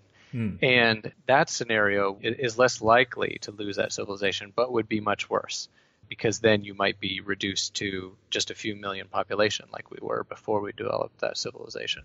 Yeah. So given that it seems like even in an all-out nuclear war where we didn't have very good food alternatives, there's a good chance that 10, 20, 30% of people would survive, maybe even more than that. Why wouldn't we recover? I personally am fairly optimistic that we would recover. There's been some talk about why we might not recover. For instance, we don't have the easily accessible fossil fuels anymore. A guy named Lewis Dartnell, who wrote the book The Knowledge, is about if we lost civilization, how could we recover it? And I think it's a great book. I'd recommend it. He also wrote an article saying, well, how might it work if we don't have fossil fuels? And I think there are still routes of recovering it, but it would be more challenging. Another one is potentially something that wiped out the grass family, like we talked about earlier, because so many civilizations have been built on the grass family, corn or wheat. Now, the exception is potatoes, like in South America. Then you could say, well, maybe the trauma of the catastrophe would select for people who are nastier or not trusting. So maybe we wouldn't develop that trust of people who are not related to us. I don't know how high probability that is, but it's, I think, at least possible. Maybe the disaster somehow permanently affects our IQ or some other characteristic that made development of civilization not possible. I think Eliezer Yudkowsky said something like, we are the least intelligent that it is possible to develop industrial civilization, as in we just were able to cross the threshold. Because it's interesting that it took us something like 100,000 years from anatomically modern humans to develop from where we are now. If we had just had the knowledge we have now, we could have grown at 3% population growth per year, and it would only take a few centuries. But it took us 100,000 years. So, like I say, I'm optimistic that we would recover, but it's just, I think, not a sure thing. Yeah. Yeah, I guess there's other considerations, like it would probably take hundreds of years to recover from something like this to where we are now. Or maybe not, maybe 100 years. And in that time, we would know how to make nuclear weapons or how to make like weapons that are much worse than what people had historically. And plus, there would have been selection for people who are more violent and able to survive in a difficult world. So maybe we just actually can't go that long without a serious war, and it's going to take a long time to rebuild. So it's kind of a conflict where we never quite manage to get to a really good state again. Yeah, and I think Nick Bostrom also considered that scenario of kind of bouncing up and down and never achieving, he might have called it technological maturity or something like that. So 17% chance of either I guess through extinction or like loss of values that would generate values in the future. doesn't seem too far off, especially given that we're so uncertain about it. It doesn't seem like we should choose a number that's really close to 0 or really close to 1. So the next one then is the likelihood of preparations by all Fed kind of making the difference compared to what we're doing now if you don't exist. What was your estimate of that, and what was the reasoning behind it? So first, it's how much progress we have made so far relative to what would have happened without any work. So I mentioned how people could just find on the internet the work we've done so far, and that could help out. So of course, we need to do the analysis at the margin, like how much benefit do you actually get from spending more money on it? So that's the baseline, and that number came out to be 4%. So that's 4% reduction in the loss in the far future, if that makes sense. From what you've done already? Yeah. So we're not subtracting 4% off of 17%. We're multiplying that 17% loss by 0.96, 1 minus 0.04. Yeah, okay. And so then, as we've said, if we could spend $100 million and do this research and development, planning, scale up, et cetera, a plan for the scale up, that is, then the estimate came out to a mean of 18% additional reduction in the loss of the far future from a catastrophe. So it goes from 17. So you've gone from 17 to like 16.5% so far. And then you're hoping to push it down to more like 15 or 14%. Right.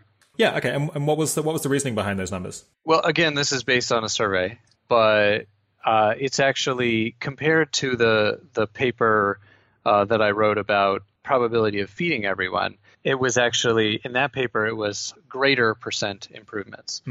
And it's an interesting question to say, well, what's easier, saving civilization or feeding everyone? And I would say it's probably easier to save civilization. So if anything, if you believe the paper, this number could be higher. Do you know what people's justification was for giving this answer in the survey? I tried to limit how much work they had to do. Okay, it was kind of just voluntary if they wanted to explain it. Okay, so thinking that you've reduced the risk of civilizational collapse in a disaster scenario by 4 point something percent, it seems like quite a lot, just given kind of we're talking about only a small number of people, and the world is very big. You don't worry that this is a bit too optimistic, or like we're thinking too much about like what we're doing relative to the billions and billions of people who haven't heard about this book or any of these studies? Yeah, I think my estimates of what might have been achieved so far were more like a 1% improvement. That I think it is valuable to have done this initial research, but some of the things might not work. Even if people know about it, they might not try it. I mean, they might do something else. So there are definitely many failure modes at this point. Yeah, or I guess people might have done this analysis after the fact, as we talked about. And I guess it seems like the key things that people can't do afterwards, like these experiments that have long lag times, haven't been done yet. Right. Okay, well, let's move on to talking about the last figure, which is the cost of the preparations. How did you estimate that, and how reliable do you think it is? Well, seeing as I'm a professor, I do think about how much it costs to fund a grad student and do an experiment and write it up. And so I was thinking, well, how many grad student years does it take to do some research on these key promising ideas? And you'd be doing research on quite a few ideas, and then you would only invest the money on developing the ideas that are more promising. And then I tried to talk to the people who are growing the natural gas digesting bacteria and found that they spent something like $10 million actually commercializing it. And so I said, well, yeah, we'd probably want to commercialize a few more of the promising technologies. And then on the planning side, I thought about, on the low end, it would be like briefing a few key people and writing a report. But in reality, you then need to make sure it's current. So update the plan. And when people change power, then you need to brief a new person. But still, you could do that in quite a few countries for not that many millions of dollars. And so there, the range was between something like $30 million to $200 million. That was kind of the range of plausible things that you were doing for envisaging this amount of preparation. Yes. So then, what is the ultimate cost effectiveness that comes out of this guesstimate sheet? Well, then we have the whole separate section on the 10% shortfalls, but similar logic, higher probability, lower impact. It turns out a lot of the preparations would be relevant for both of them, so similar costs. But then what you end up with is, you could say, a dollar per reduction in the long-term potential, which is not a very intuitive number because it's very tiny. So in order to make it make sense, you need to compare it to something else. And so for that, I used the Oxford Prioritization Project, where they developed a model and also fused in a model that was developed by Owen Cotton Barrett and Daniel Dewey, and doing the same basic thing, on guesstimate, what's the probability of something bad happening and the cost. And one key difference was they were looking at the marginal cost effectiveness of just $1. So in order to compare this to the cost effectiveness with alternate foods, we actually have to convert my analysis of spending $100 million into a marginal analysis. And so there are two numbers you could use.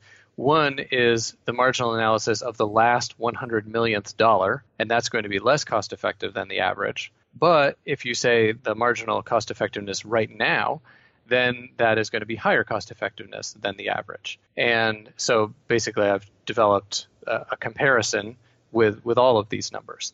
And what you would like to know is, what's the ratio of cost effectiveness?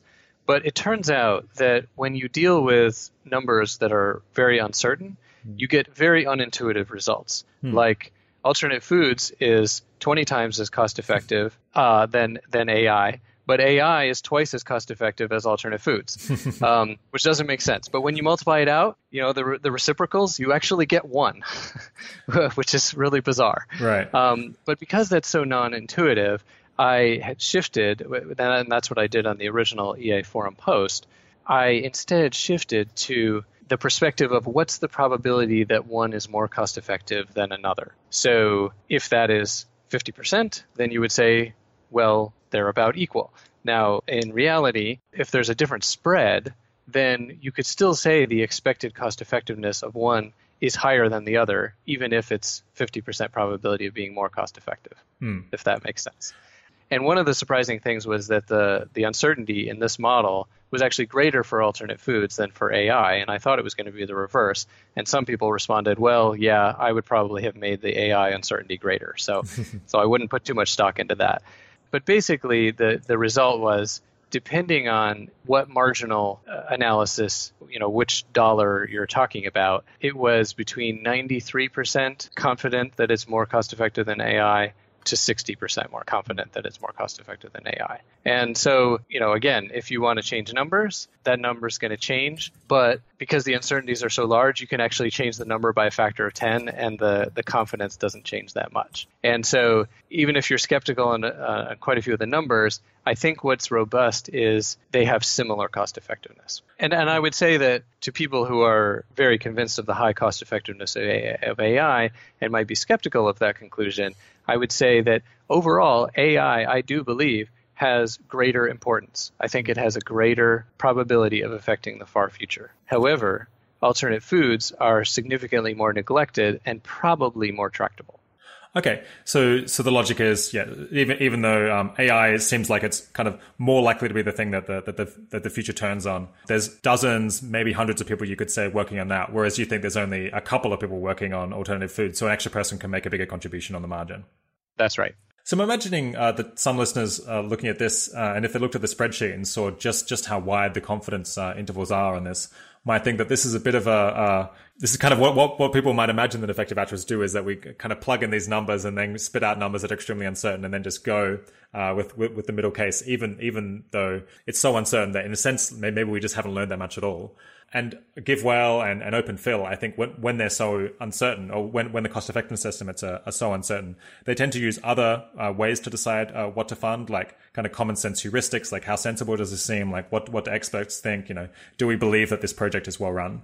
Yeah, do you think that, do you agree with that approach, that when we can't really say how cost effective something is because we don't know the inputs, that we should adopt, or at least give a lot of weight to other decision-making procedures?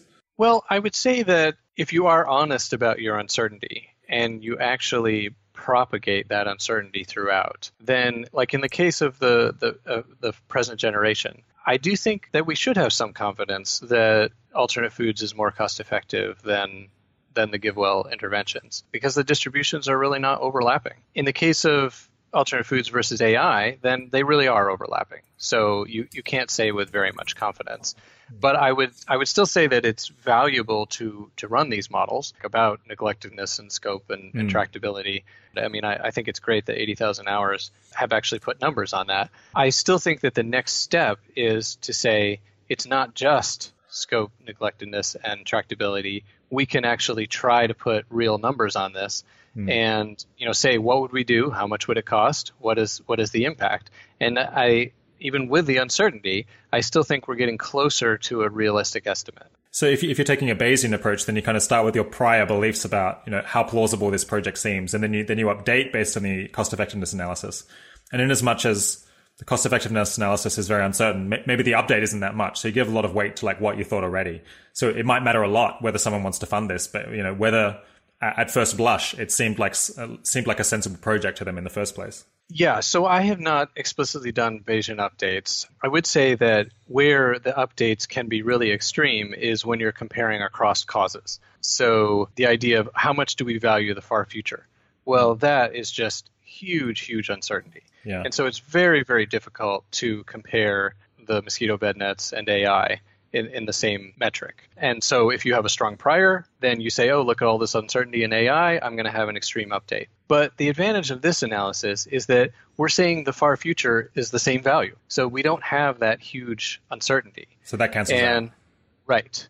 And so I would argue that we don't have that, we shouldn't have that potentially extreme update. Now, still, we could say, let's look at how cost-effective analyses have fared in the past. And it is generally true that they get worse over time. We get reversion to the mean.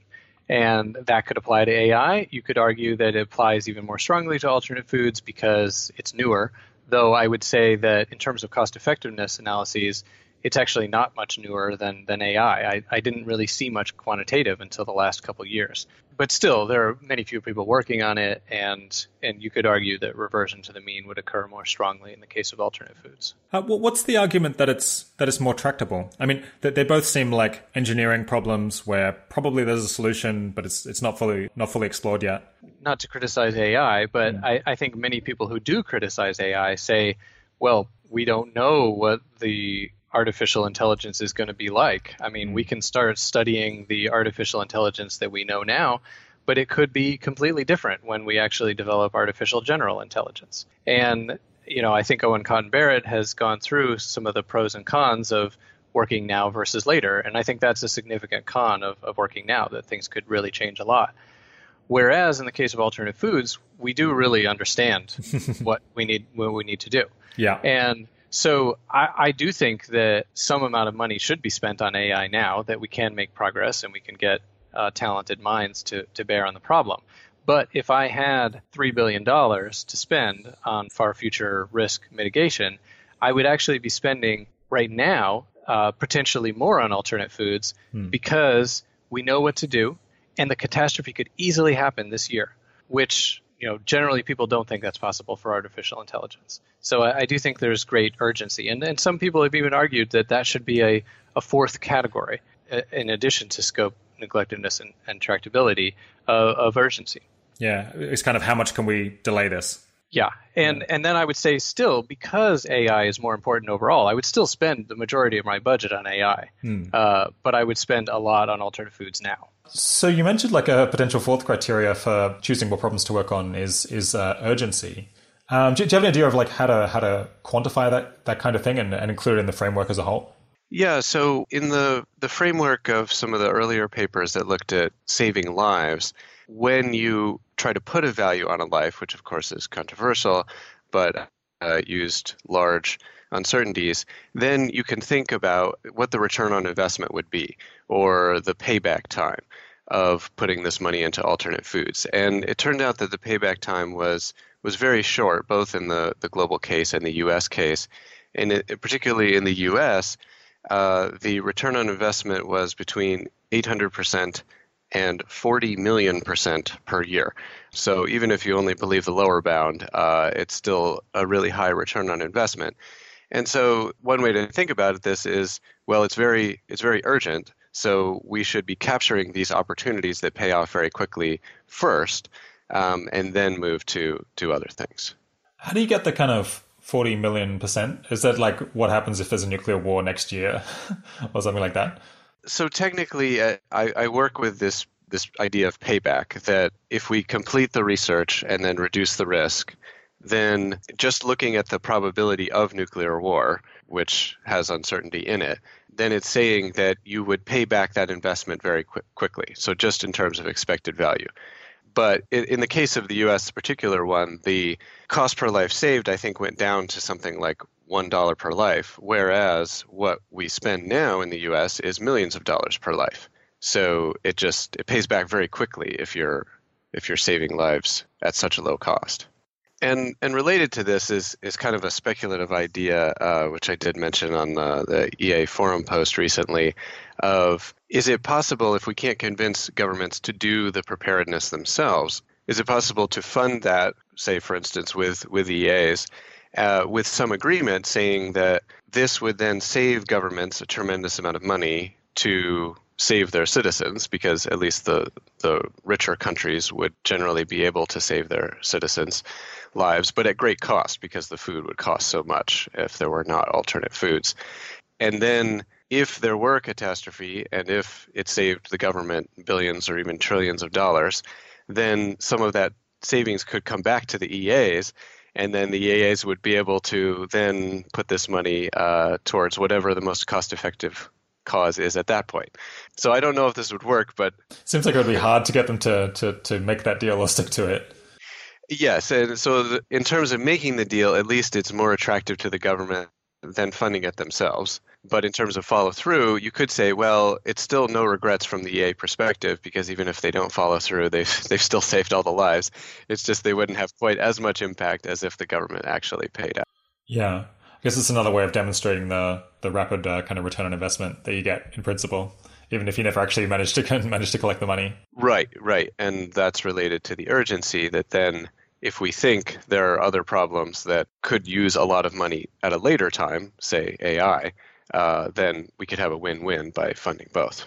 So is it the case that these alternative foods look pretty cost-effective to work on, even if you're only concerned with the present generation and not with kind of the very long term? Yes, and that's where I've done these cost-effectiveness calculations for saving lives, and that is focused on the present generation. And so I think that even though there has been the most interest among EAs in the long-term future implications, I think that it does have potential to appeal to those EAs most focused on the present generation. And of course, most of the interventions for that cause area have had much more certainty. I would say there are some exceptions to that, like the recent discussion of deworming on the 80,000 Hours podcast. You mean the episode with David Rudman, who's worked at GiveWell and OpenPhil? That's right. And there could be other examples, like funding research for vaccines is more uncertain than your typical global poverty intervention. Okay, so I guess another heuristic that you could use, other than cost-effectiveness analysis, is to look at kind of what do relevant experts think. Like, do people who know a lot about fungi think that, yeah, we could feed people with fungi, and this is something worth funding? Have you managed to check your work with other academics, and what has the feedback been like? Well, as I mentioned when I was writing the book, I tried to get at least one expert to review the different sections. I do have a fairly interdisciplinary education, so that I feel like I can talk to the experts, but it's certainly great to actually get their review. The experts have generally been saying, well, I haven't thought about that question, but yeah, that seems plausible. And then we would need to do some more work to actually make it more detailed. Have you spoken to any security people, or people who work on food security specifically? Yeah, I've been to the conference. It's like basically an international conference on global food security, and talked to people there. For instance, the head of the International Food Policy Research Institute in Washington, D.C., and it was interesting talking about with him. As I mentioned, when talking to people outside of EA, we generally focus more on the 10% shortfalls because it's more imaginable. Some of the bigger ones sound more like science fiction. And he was fairly optimistic that we would be able to handle a 10% shortfall. And I said, well, what if it were 20%? What if it were 30%? And then he was like, oh, yeah, we'd be in trouble and we'd need to do something else. Also, I've talked to Professor Swaminathan, who led the Green Revolution in India and was actually rated by Time magazine as one of the 20 most influential Asians in the 20th century. And I met him at that same conference. And actually, we had one of the Alfed team members go to his institute in India. And he was quite positive on it. We did some interviews with him and saying how he basically was frontline in increasing agricultural productivity to stave off a kind of slow-term disaster of overpopulation. But he definitely saw the merit of looking at these. What would we do in the abrupt changes? So yeah, obviously it looks incredibly cost-effective on paper. I guess what are the doubts that you have? What keeps you awake at night? In that potentially you've made a mistake here. Is there anything that worries you? I certainly am aware of the opportunity cost within EA. That if money goes to alternate foods, then it's not going to something else. I do think, though, that if you look at the marginal dollar now, I think there's a fair amount of confidence that, yeah, this is worthwhile. And one advantage is by spending money now, we can get value of information. We can see, is this turning out to be promising or not? And then we can decide later whether we want to spend additional millions of dollars. And the answer might be no. Yeah, so there's a lot of learning potential. Is it possible to raise money from somewhere where you think otherwise the money just won't go to a very effective project? So we certainly are targeting outside of EA. Seeing as I'm a professor, you have to apply for research grants.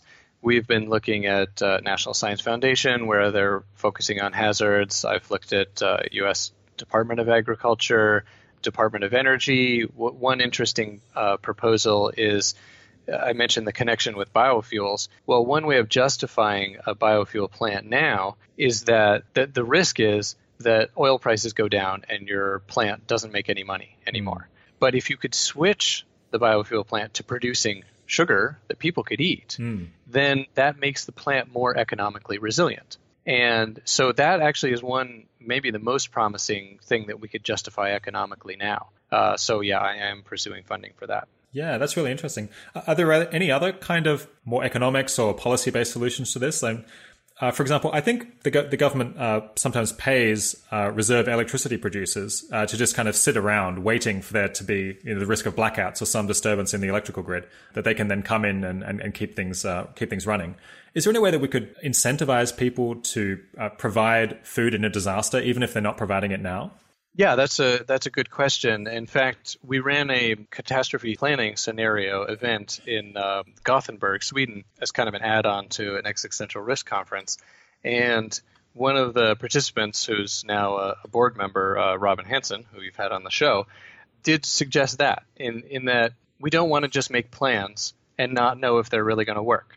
So maybe we could have a system such that the government says, so get ready, and then at a random time, we're going to say, press go, and you get paid based on how much food you produce 2 months from that time. and then that can test, well, can we really switch over the production to producing food? So I think that's a great idea. Yeah, that's really interesting. I guess it's a bit expensive or hard to get through Congress at the moment, but maybe one day, or perhaps in some country that takes resilience really seriously. And it's expensive if we're talking about producing a lot of food, like a whole plant. Like a chemical factory. But if we could do this on a smaller scale, then it might not be so expensive. So have any other academics or insurance companies maybe or governments tried to kind of do estimates of the likelihood of these agricultural shortfall scenarios? Yes. One example is the Lloyd's of London study that looked at 10% agricultural shocks. And they did not do probabilities, though the UK government study did do probabilities, but neither of those looked at alternate foods as a potential solution. And we've also talked with organizations like the World Food Program, and they are generally saying, well, we're just trying to deal with catastrophes like that have happened in the past decade, like a 1% global food shortfall that happened in 2011. So it's been hard to get them to imagine the bigger catastrophes. And that's where EAs have been much more receptive to thinking about these type of catastrophes. So what kind of journals does this kind of stuff end up getting published in anyway? Well, we've been published in a few different areas. There are some journals on disasters. They focus on less catastrophic disasters. There have been some journals on food. There's futures. And I think it is important to publish in mainstream journals to get other people exposed to the ideas. But I also think that we've had, say, 3 special issues on existential risk recently in the last 4 years, and I think they've turned out quite well. So I think there is potential to actually have a specific existential risk journal. Do you think that would be hard to get off the ground? I think that it could start with just 1 or 2 1 or 2 issues a year, and I think there would be enough material for that, and then you could see what happens. So some people have said that it's kind of good for us to think that nuclear winter will be extremely bad for humanity because it makes people much more reluctant to ever use nuclear weapons and to put even more effort into making sure that there's never is an accidental nuclear war or unintended nuclear war. Is it possible that by making the prospect of nuclear winter seem much less bad by inventing all these alternative foods, that in fact you're unfortunately increasing the risk of nuclear war because people would become more complacent about the issue?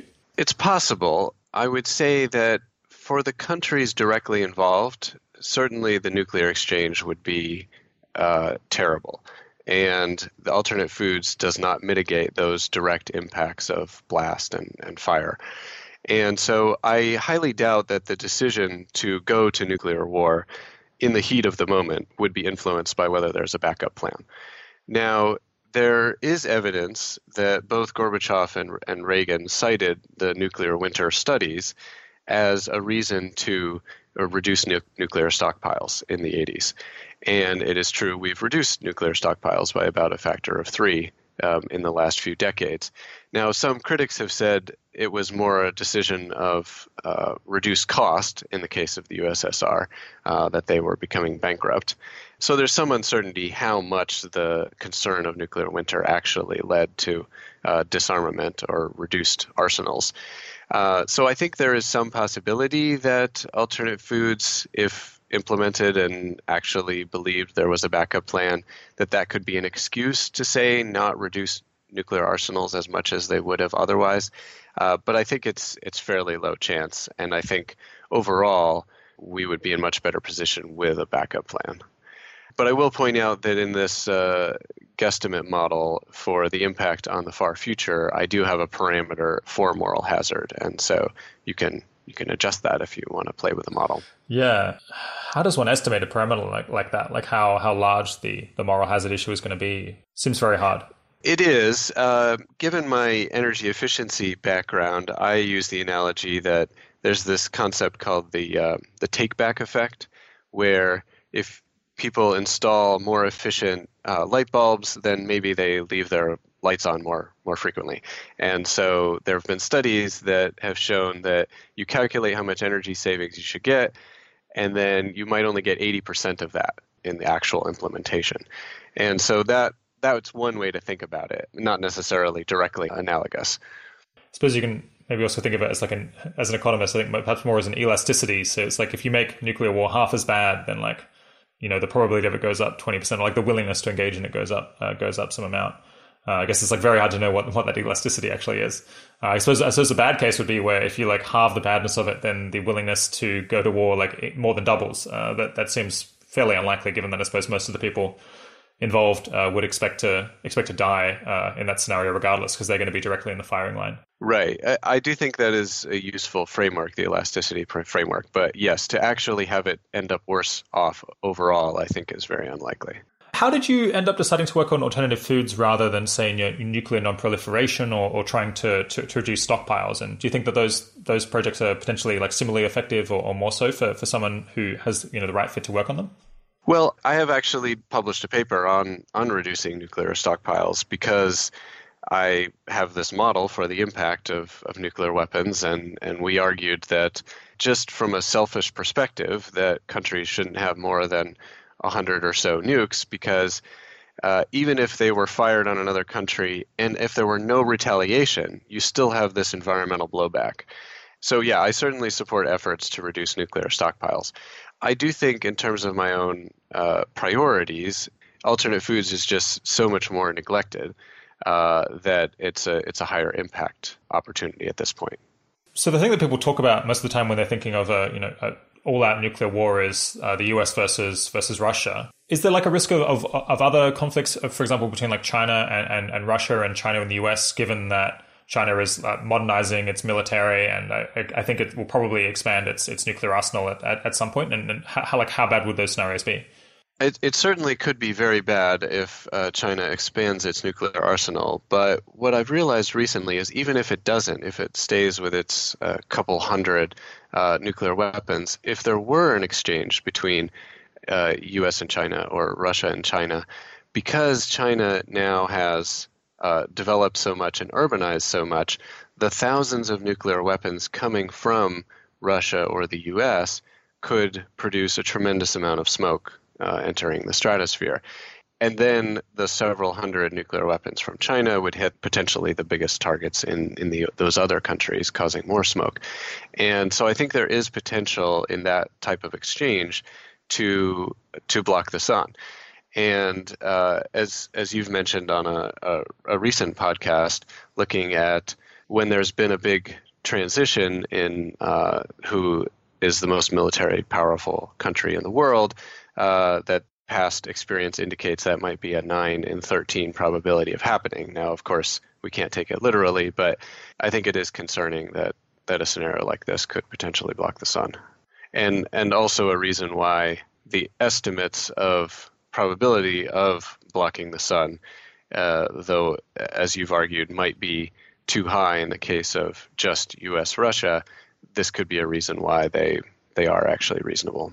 Yeah. So like part of your argument was that there's an especially large amount of combustible material in Chinese cities just because the population is enormous and they're very concentrated?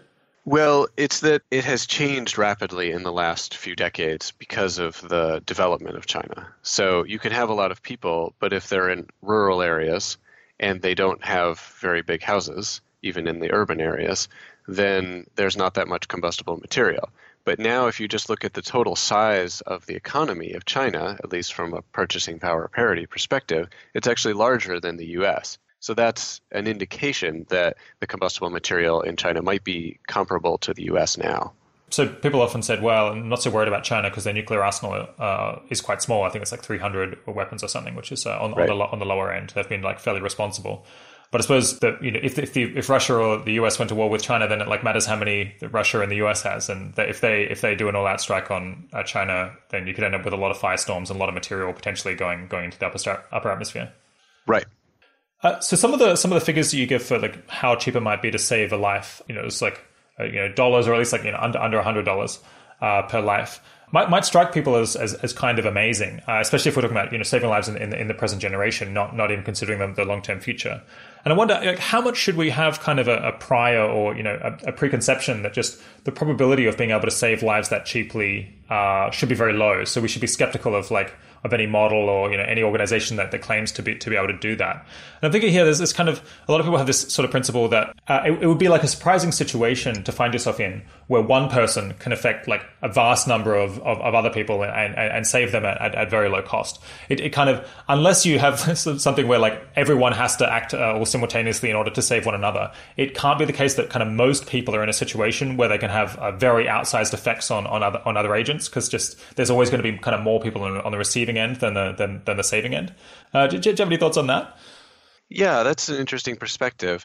I guess if I tried to think about my prior before doing this work, I would probably have very large uncertainty bounds.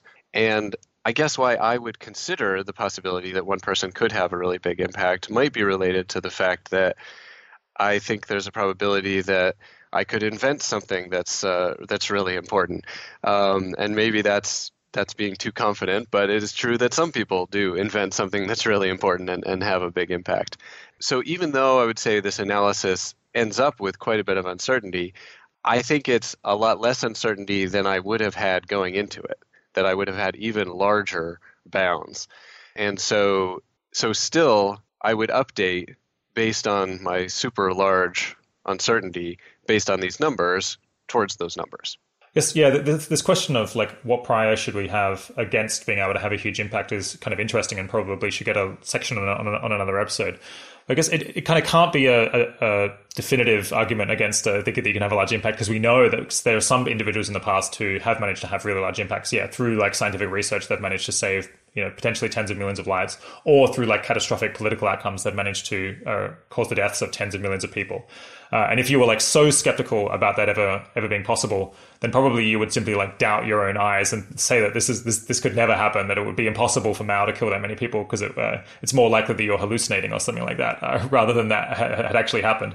If you kind of took this like extremely skeptical view that it's very, very unlikely for one person to affect such a large number of others.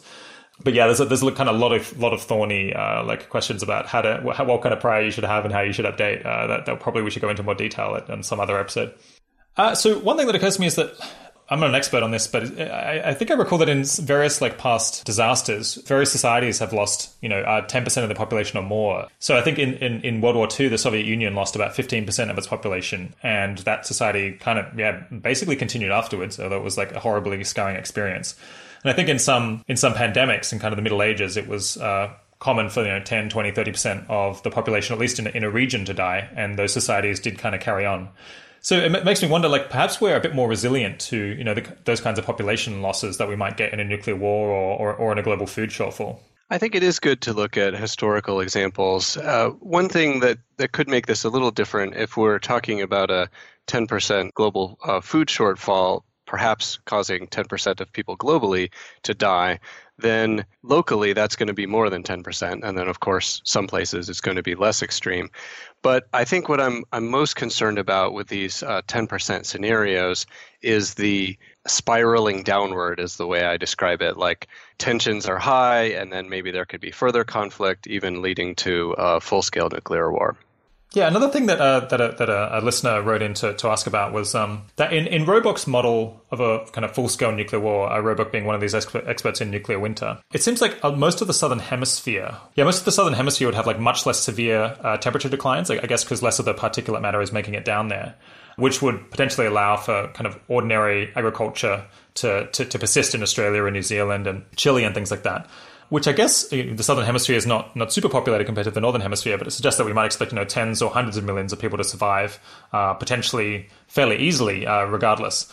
Which potentially like narrows the scenarios in which kind of all fed prevents a major collapse of civilization. Well, I think the temperature falls were less extreme generally in the tropics, though they do expect the smoke to spread globally, so that there would be significant losses of temperature in the southern hemisphere. But the other thing is that larger continents, being farther away from the ocean, they're going to have greater temperature drops. So yeah, it certainly would be less severe in certain areas. Now, I think it does depend on the details of how the scenario plays out. If there's not enough food for everyone and people can move towards where there is food, that is, if it's not protected, then still potentially everyone could starve. So people have talked about, well, are islands more isolated? But assuming that we still have most of industry functioning and have large ships, there could be basically people trying to get to those islands and get that last bit of food. I see. So you're thinking that people could kind of like invade New Zealand to some extent if New Zealand's doing particularly well? Potentially, yeah. I hadn't thought about that. Yeah, I still kind of feel like there's potentially quite a narrow range of scenarios in which all fed makes the difference between a permanent collapse versus not. Because the scenario in which all fed makes the biggest difference is one where so many people have died that kind of humanity is at risk of not recovering or having further conflict that just puts us on a downward spiral. But on the other hand, you need the damage to be not so great that like the preparations that All Fed has engaged in, kind of the information that it's disseminated or the experts that it has or whatever else are not blown away and just made redundant by later efforts that the people engage in at the time. So yeah, do you think this is kind of a factor that reduces the cost effectiveness of the approach, at least, even if it's not decisive? Well, I think to clarify, what you're getting at is the long-term future implication, like the losing civilization. I think even in these smaller catastrophes, if alternate foods could reduce the food price, we can reduce the number of fatalities so that we could save lives in those scenarios. But in terms of the losing civilization, I mean, there are people on the pessimistic end that are worried about if we run out of oil or have another financial crisis or 2 degrees Celsius slow global warming. You hear people talking about this is going to put us back into the Stone Age. This is going to destroy civilization. I think that's too pessimistic. But as I said, once you start getting into the 10% food shortfalls, I think the major worry about losing civilization is not the direct impact, but what happens afterwards. But then on the extreme end, I would say even if you get full-scale nuclear war and devastation of infrastructure in target countries, still you have most industry functioning globally. And even if the sun is blocked, fossil fuels are not dependent on the sun. And so I think that there definitely is opportunity to save civilization by providing a lot more food. And then the other thing about, well, would this happen anyway? Would people realize, well, we need to have food sources that are not dependent on sunlight? I'm very concerned, as I said, about the immediate reaction. And if it is a scenario, people realizing that most people are not going to survive, then that's a terrible scenario to be in and could result in further conflict and chaos, whether it's within countries or between countries. So I think that if people were aware ahead of time, or we could get the message out very quickly in a catastrophe, and people realized that if we cooperated, we could actually feed everyone, then we're more likely to do it. Of course, it's not guaranteed. I guess the case for All-Fed kind of rests on this vision of like what society will look like afterwards. And I guess the risk that conflict could then be the thing that really like knocks us off at the second stage. And that's what we want to prevent. Do you think it's worth kind of engaging in further study to try to like clarify what would the world look like and how would people be behaving in that scenario? Or maybe it's just so hard to know what like a post-nuclear, war world would look like that, thinking about it more is just not going to really clarify things, and it's just always going to remain opaque, and we kind of have to prepare maybe for the worst. I think it's going to be hard to say anything definitive, but I think that one of the projects we're interested in doing is estimating what each country might be able to do on its own in terms of having food storage that is not prepared, any more preparations, or with alternate foods, how much food could they produce? Generally, people are, if they feel like in their country they are self-sufficient in food, they would be more willing to trade. Whereas if they feel they're not self-sufficient, then they might ban trade, which would be a bad outcome overall. And so I think there are things that we could say usefully with some more analysis. And so one of the projects is using geographic information systems, GIS, to kind of map out what the resources are and then potentially look at possible scenarios with different levels of severity. Yeah, so you've mentioned that to some extent, All-Fed has been limited by the amount of money that it has access to. So, how much money are you looking to raise at the moment, and what do you think like any extra donations or unexpected donations that you get would be put towards? Yeah, we have fairly detailed plans of using around $1.5 million over the next 12 months. And this may sound very large because we have not used nearly that much money so far, but it's because we've developed alliances with other academics that are experts in particular areas like mushrooms, rabbits, chickens, cellulosic biofuels, etc. And so we've basically set up such that if we had the funding, then we could do these projects. And it would also involve recruiting undergraduate and graduate students, largely at Michigan Tech and University of Alaska Fairbanks, where I am. And so some of the things that we would like to do, we've actually just started grinding up tree leaves and extracting food from them and using some fancy equipment to analyze the toxicity. So we'd like to do many more leaves to figure out which ones are the most promising.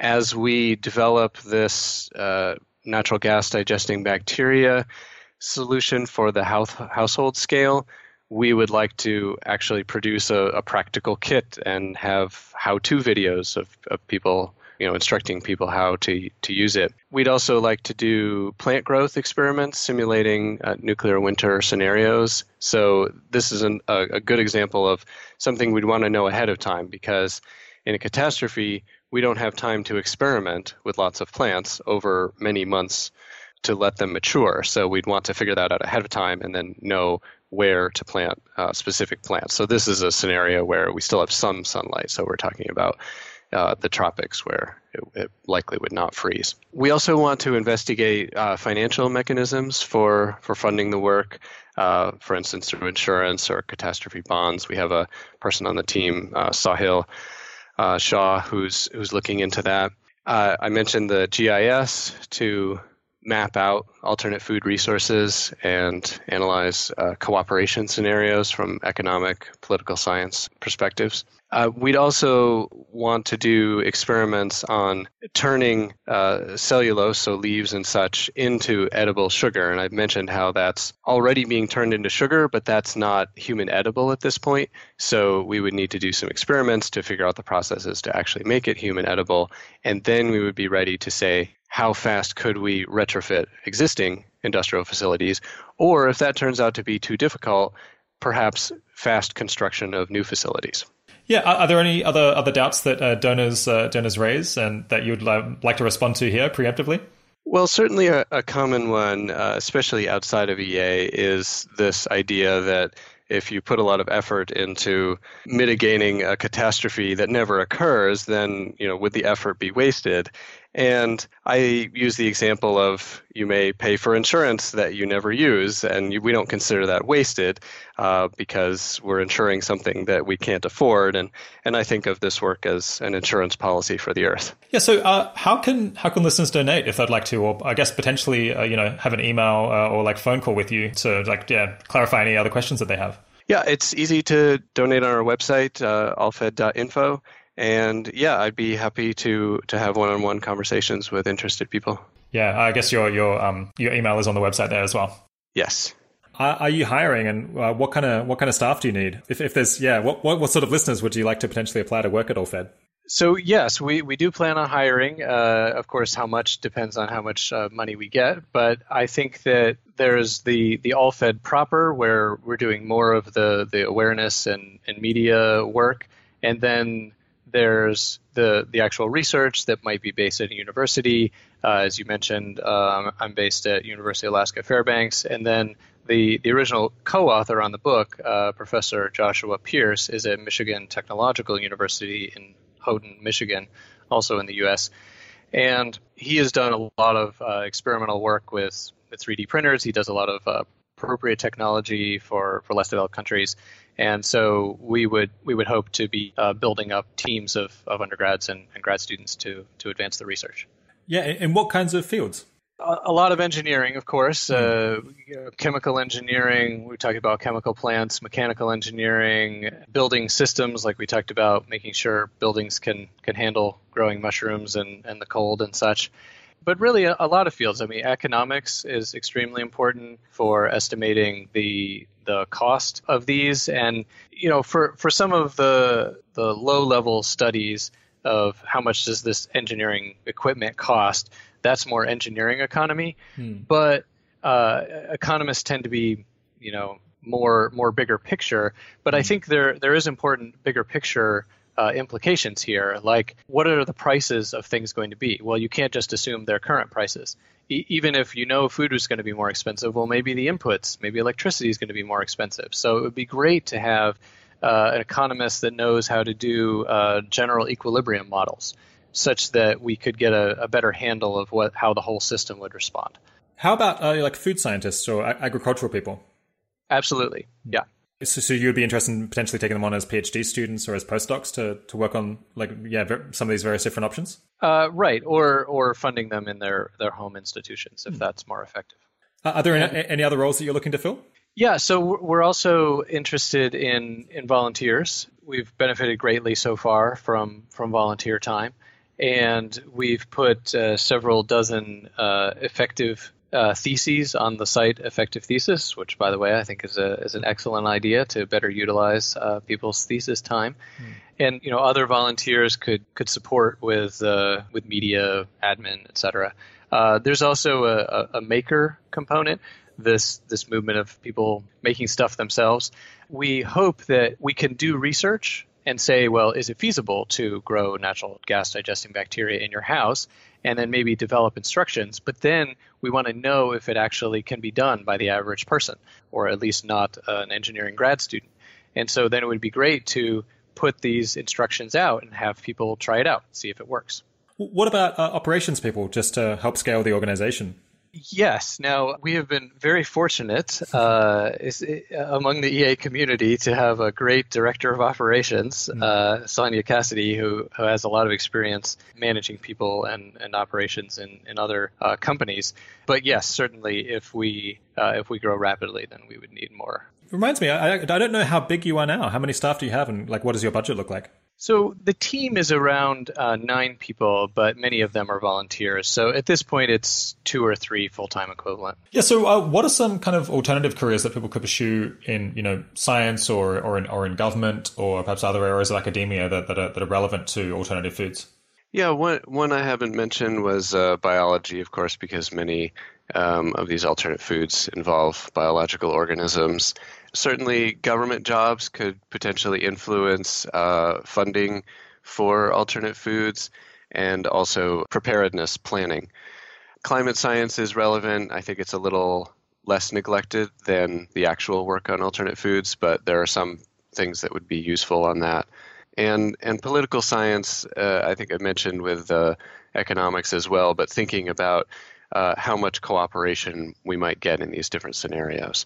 Do you have any view on this issue of whether if someone wants to work on alternative foods, whether they should kind of go and work for Allfed and related projects, or whether they should do earning to give if you're particularly short on money, or like fundraising is one of the bottlenecks that you face? Yeah, at this point, we do have a number of collaborators who are willing to work on this project and have the relevant skills, but we're mainly lacking funding at this point. And so, I would encourage people to consider that option if they wanted to help out with this to make money to donate. Yeah, I mean, it's always kind of hard to get a new organization or project off the ground. Are there any people who've been particularly helpful, perhaps would be able to help people get other projects off the ground? Well, yeah, I'd certainly like to acknowledge the efforts of the rest of the Allfed team, donors, including Center for Effective Altruism through an EA grant, Adam Gleave through the EA lottery, Jacob Trefethen, Greg Colburn, and Ben West, and a number of other donors. So we appreciate all the support we've received. Yeah, how did you manage to kind of find the people who are willing to give you the very first donations to get things rolling? It's been quite a bit. There's been quite a bit of response to the EA forum posts that I've made, kind of both scoping out the effectiveness of the cause area, but then specifically looking at what Allfed can do. What's the biggest mistake you think Allfed has made so far? I would say that early on we had this idea of having an essay contest with cash prizes for people to think of additional alternate foods or maybe contribute in some way to the idea. And our idea was to get more people interested in it. And we actually contacted several hundred agricultural departments around the world with this essay contest. But overall, we didn't get nearly as many submissions as we'd hoped for and didn't really turn into much follow-up work. So it turned out to be a mistake in retrospect. Though I am optimistic about the effective thesis that we've put a bunch of Allfed-related theses on. Cool. Yeah, we'll stick up a link to that. All right, let's move on now from feeding the world and Allfed to bigger picture career issues and other things you've done. One thing that I can't help but notice is just that it seems like you've been extremely creative in thinking of all of these ideas and extremely open-minded. You've been willing to go places that most people wouldn't just because they think it's too strange. How do you come up with these ideas and figure out which ones to continue pursuing? Well, it's been a long history. Like even starting in 6th grade, I started having a list of my inventions, and I've accumulated over 1,000 of them so far. And I do have a patent on a heat exchanger at this point, and my other potential route to impact is making lots of money on a patent and and donating lots of that. But it certainly is much more competitive. Many people are trying to do the same thing.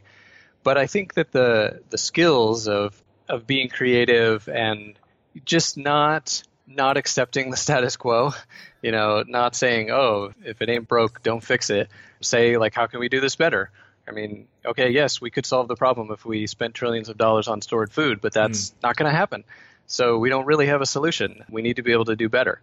And yeah, basically just not accepting that and continually thinking that there are solutions out there. We just need to find them. Yeah. Have you had to deal with a lot of people saying that, that's just really weird, or, perhaps not taking your work seriously because it's not in the mainstream? Well, certainly the first reaction is, you want to feed everyone when the sun's blocked? That's impossible. But then I say, well, I try to take them through the numbers. But yeah, I'm certainly open to any other feedback on why it might not work, and I might have more work to do. Do you think that the effective altruism community maybe doesn't have enough engineers? I don't know a whole lot of engineers, and it seems like you bring a particular worldview. Yeah, I think it was 7% in the latest EA survey that was engineers, which is not negligible. It's not so bad. I think that we do need a lot more problem solving. I mean, of course, we need to be aware of the problems, but that's not enough. We need to actually solve problems, and that's what engineers do. And I think that's illustrated by this paper written by a scientist saying, like, oh, well, humans are going to go extinct, and that's what's going to happen. And engineers say, no, we're gonna solve that problem. I guess it seems like just part of your method is to just do the maths and then just follow it to its conclusions and accept it, even if it's counterintuitive. Would you say that that's right? Yeah, that's right. That's kind of a common way of summing it up when people say it's impossible, and I say, well, look at the numbers and then see if you think it's impossible. Yeah. Has that ever led you astray, perhaps, where you've investigated something that was implausible on its face, and then it looked to you like it was good when you did the maths, and then it turned out actually that common sense was right after all? Oh, certainly. Many of my inventions have turned out to be impossible, especially when I was younger, or just impractical, or invented by someone else. So there's a huge amount of failure involved in inventing. And I guess that's the other thing I would say, that you have to be not afraid of failing if you want to take on these really hard problems. But my attitude is, oh, okay, well, I found something that doesn't work. Well, I'll focus on the ones that might. Yeah. So I love that you've got a scrapbook of 1,000 different ideas for inventions that you've had. What are some of the most promising ones, or at least the most interesting ones? Well, I'd say at this point the most promising is the heat exchanger. Actually, for my dissertation, I invented a new type of heat exchanger, and heat exchangers transfer heat between liquids and gases. And so they're used in all sorts of applications like refrigerators and cars and power plants. And it's a crowded field, many thousands of papers. But I thought of a way of manufacturing heat exchangers more cheaply. And so they're what are called microchannel heat exchangers that have small channels, and they have a lot of advantages, that they use less material, but they're very expensive to manufacture. And so I found a way that we might actually be able to mass produce them. And so as a part of my dissertation, found out about heat exchangers, or started getting interested in them, because of an application that is solar water pasteurization. And so in less developed countries where you have no water treatment, millions of people, many children, mostly children, die because of water contamination. And all we need to do is just heat up the water to about 150 degrees Fahrenheit, 65 degrees Celsius, to kill those germs. You actually don't need to boil it. And so you can do this in a really simple solar cooker or solar oven. But what makes the system much better is if you use a heat exchanger to take that solar energy heated water to preheat the incoming cold water, and then you don't need nearly as much solar energy. And because it's not that high temperature, I thought, well, the way of making it really cheap would be making the heat exchanger out of plastics. So I learned about laser welding of plastics, and I saw this technique of laser welding clear plastics together. So I flew to Chicago where they did this, and with a bunch of clear plastic samples, but none of them worked. And at that point, I had exhausted my free laser welding time. So I was paying the guy $200 an hour to drive to Walmart and buy hefty garbage bags. And that's actually what worked. Oh, and why do they work? So it wasn't complete luck. I had done some calculations on using opaque material. It just meant that the laser was absorbed and then had to conduct downward versus the laser passing through the clear plastic and then conducting upward. But yeah, you could say I built my dissertation on hefty garbage bags. Yeah, do you have any time to try to commercialize that or spread the word about it? Yeah, so I do actually own the patent at this point, and I've licensed it to a company, Academic Technology Ventures, that is basically commercializes academic inventions. And so we're talking with companies that use heat exchangers to hopefully actually get it made. And I've done several prototypes, but actually get it mass produced. What's the biggest impediment to scaling it up? As I mentioned, it involves laser welding, which is expensive if you do just one at a time. But if you do a continuous process or a roll-to-roll process, then you can reduce the cost per heat exchanger, but that means a large capital investment. So I see. There are also other ways of joining it, like inkjet printing of adhesives. So it's like your printer, but you're printing glue. And that could join the pattern, join the layers together. And it could also be used for metals as well. I just haven't done that prototype. So yeah, basically we need to find that near-term application that would actually justify the capital investment to make it at low cost.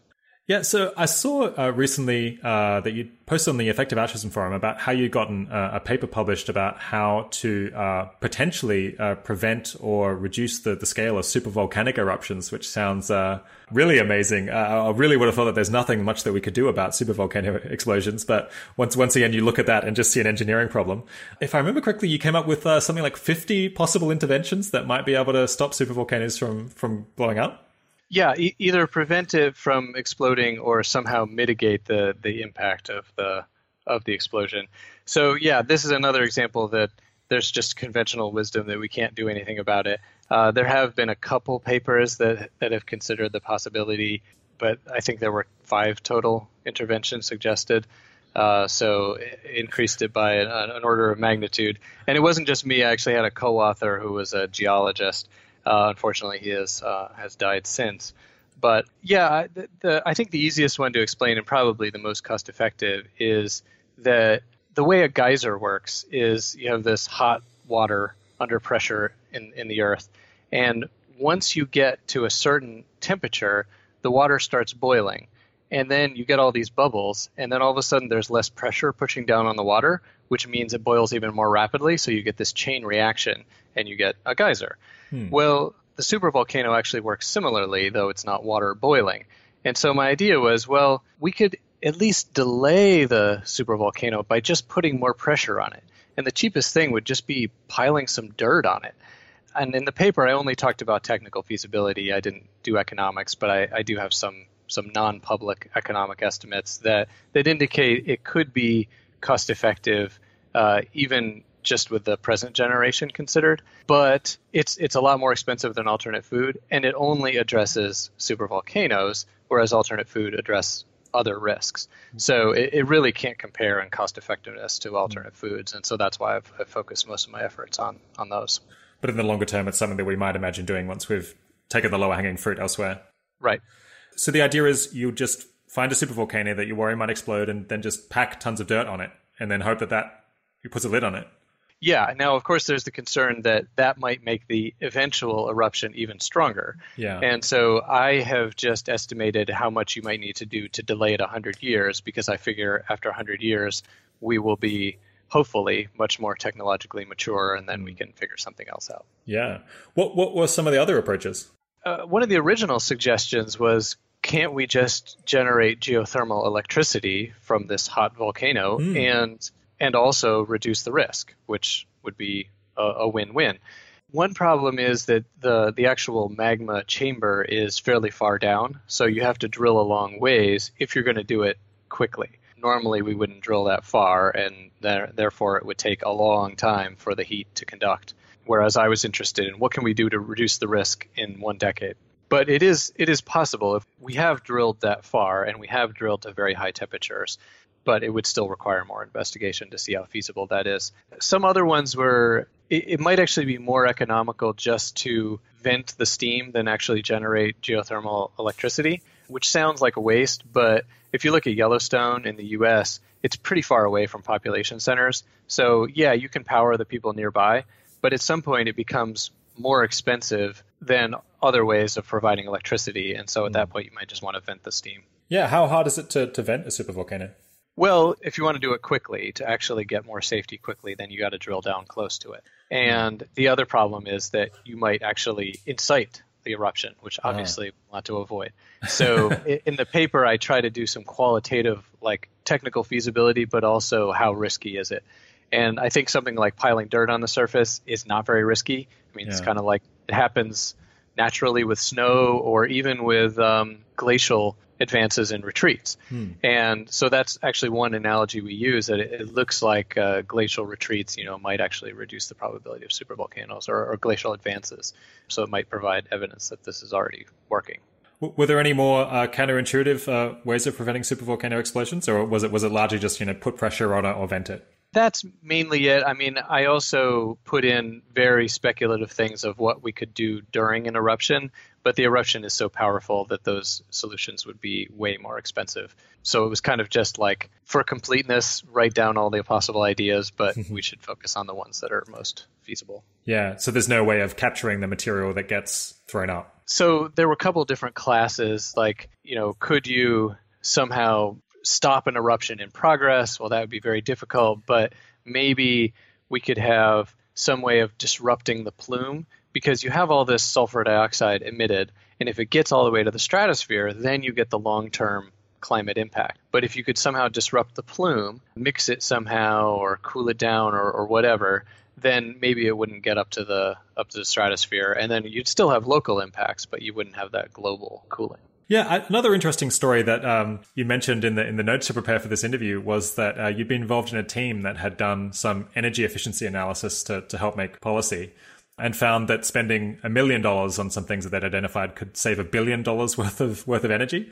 Can you expand on that? Right. So the team was called Research and Policy at this company, ECOS, eventually called Ecova, and the idea was to look at areas that were neglected in energy efficiency. So random small appliances. So a particular study was based on external power supplies that convert alternating current to direct current for computers.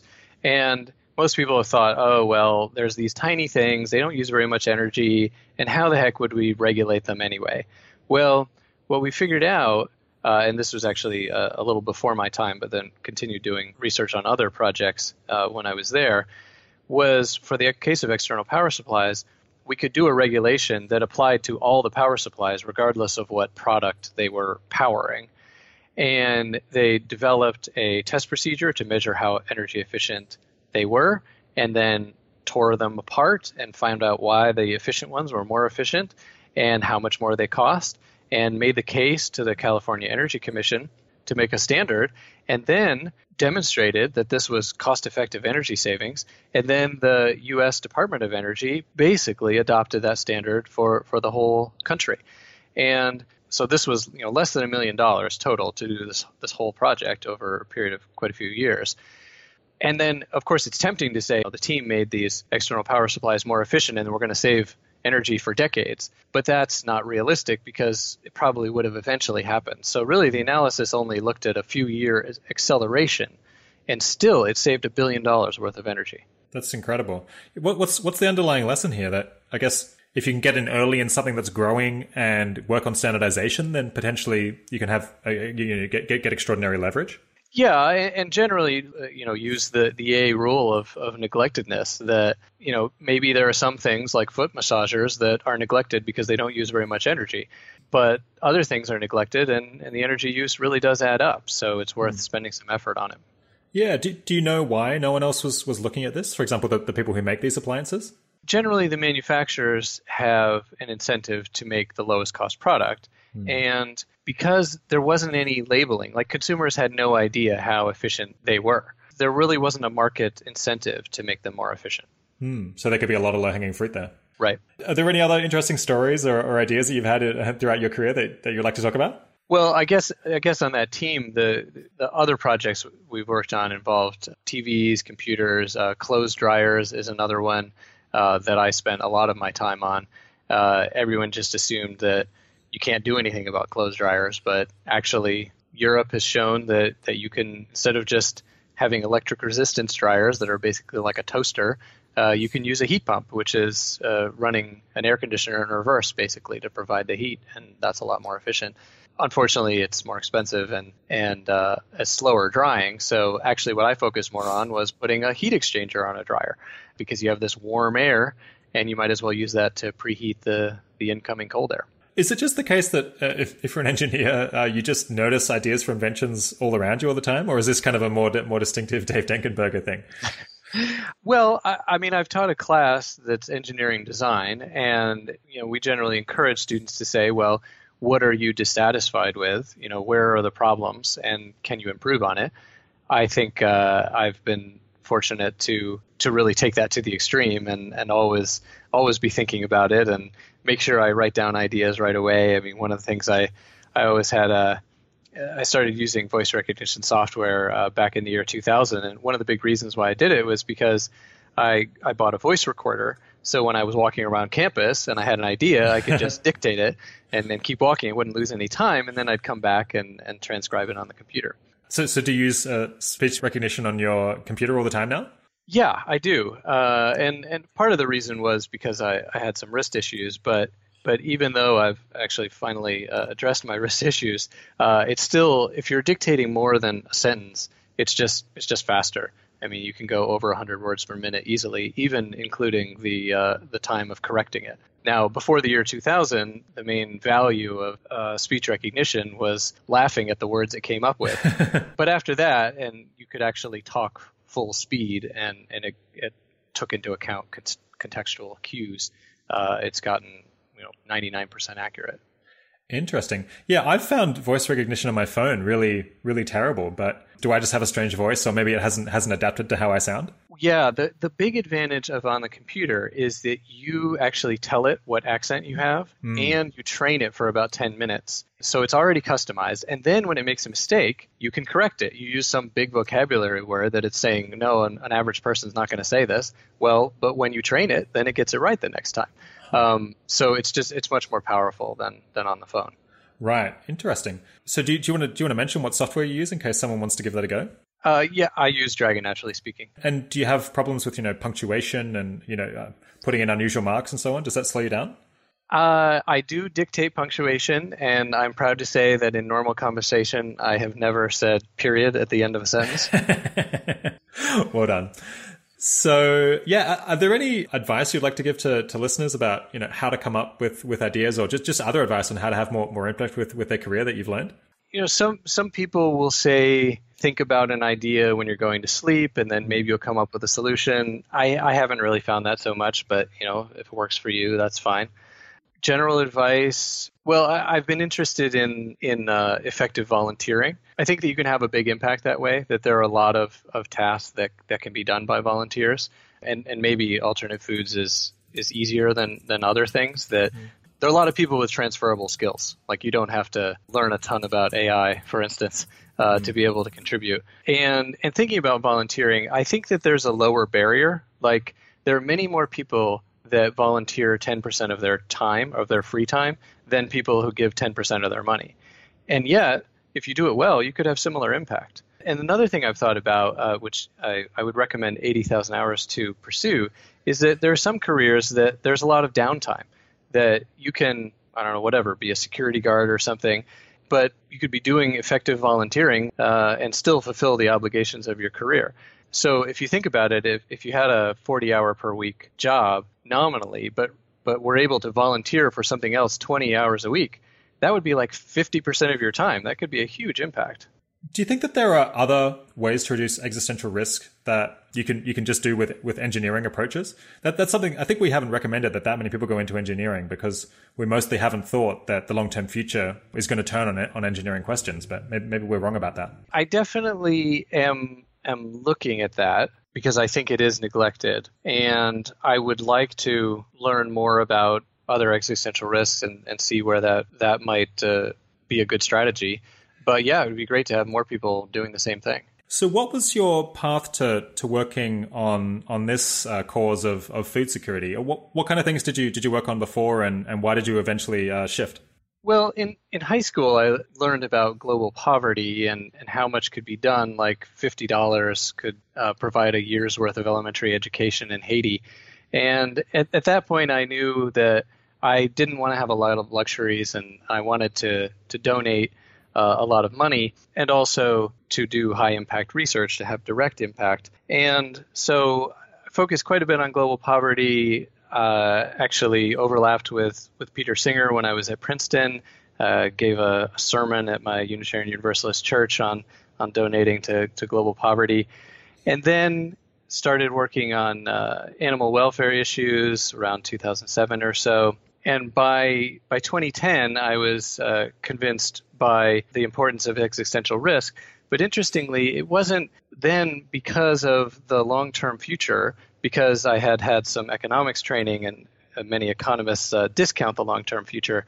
But I found that it could be cost-effective even with the present generation, and it could be of overwhelming importance if you think about the number of computer consciousnesses that we could produce even very quickly, like in 100 years.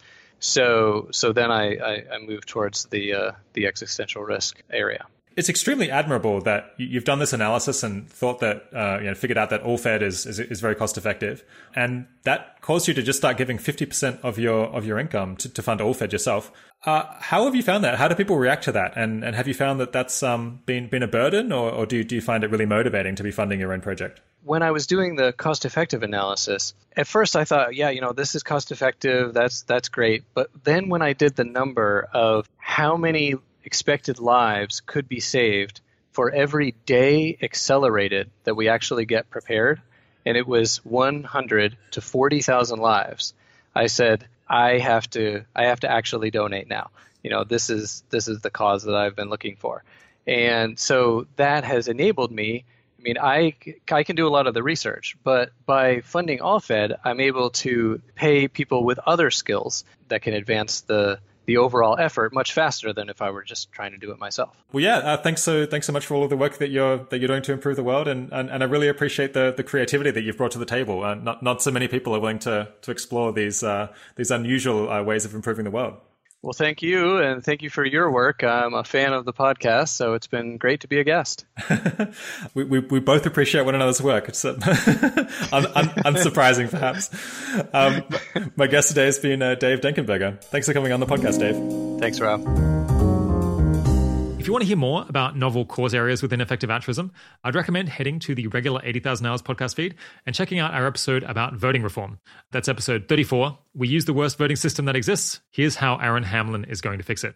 And for other episodes about problems that aren't talked about so much within the effective altruism world, you could check out episode 97, Micah Berkowitz on keeping the US a liberal democratic country, episode 96, Nina Sheik on disinformation and the rise of synthetic media, episode 88, Tristan Harris on the need to change the incentives of social media companies, and episode 64, Bruce Schneier on the biggest risks in computer security, secrets, and surveillance without tyranny. You can find those on our main podcast feed, which you can get by typing 80,000 Hours into your podcasting app. All right, I hope you'll stick around for the next and I think final episode in the series.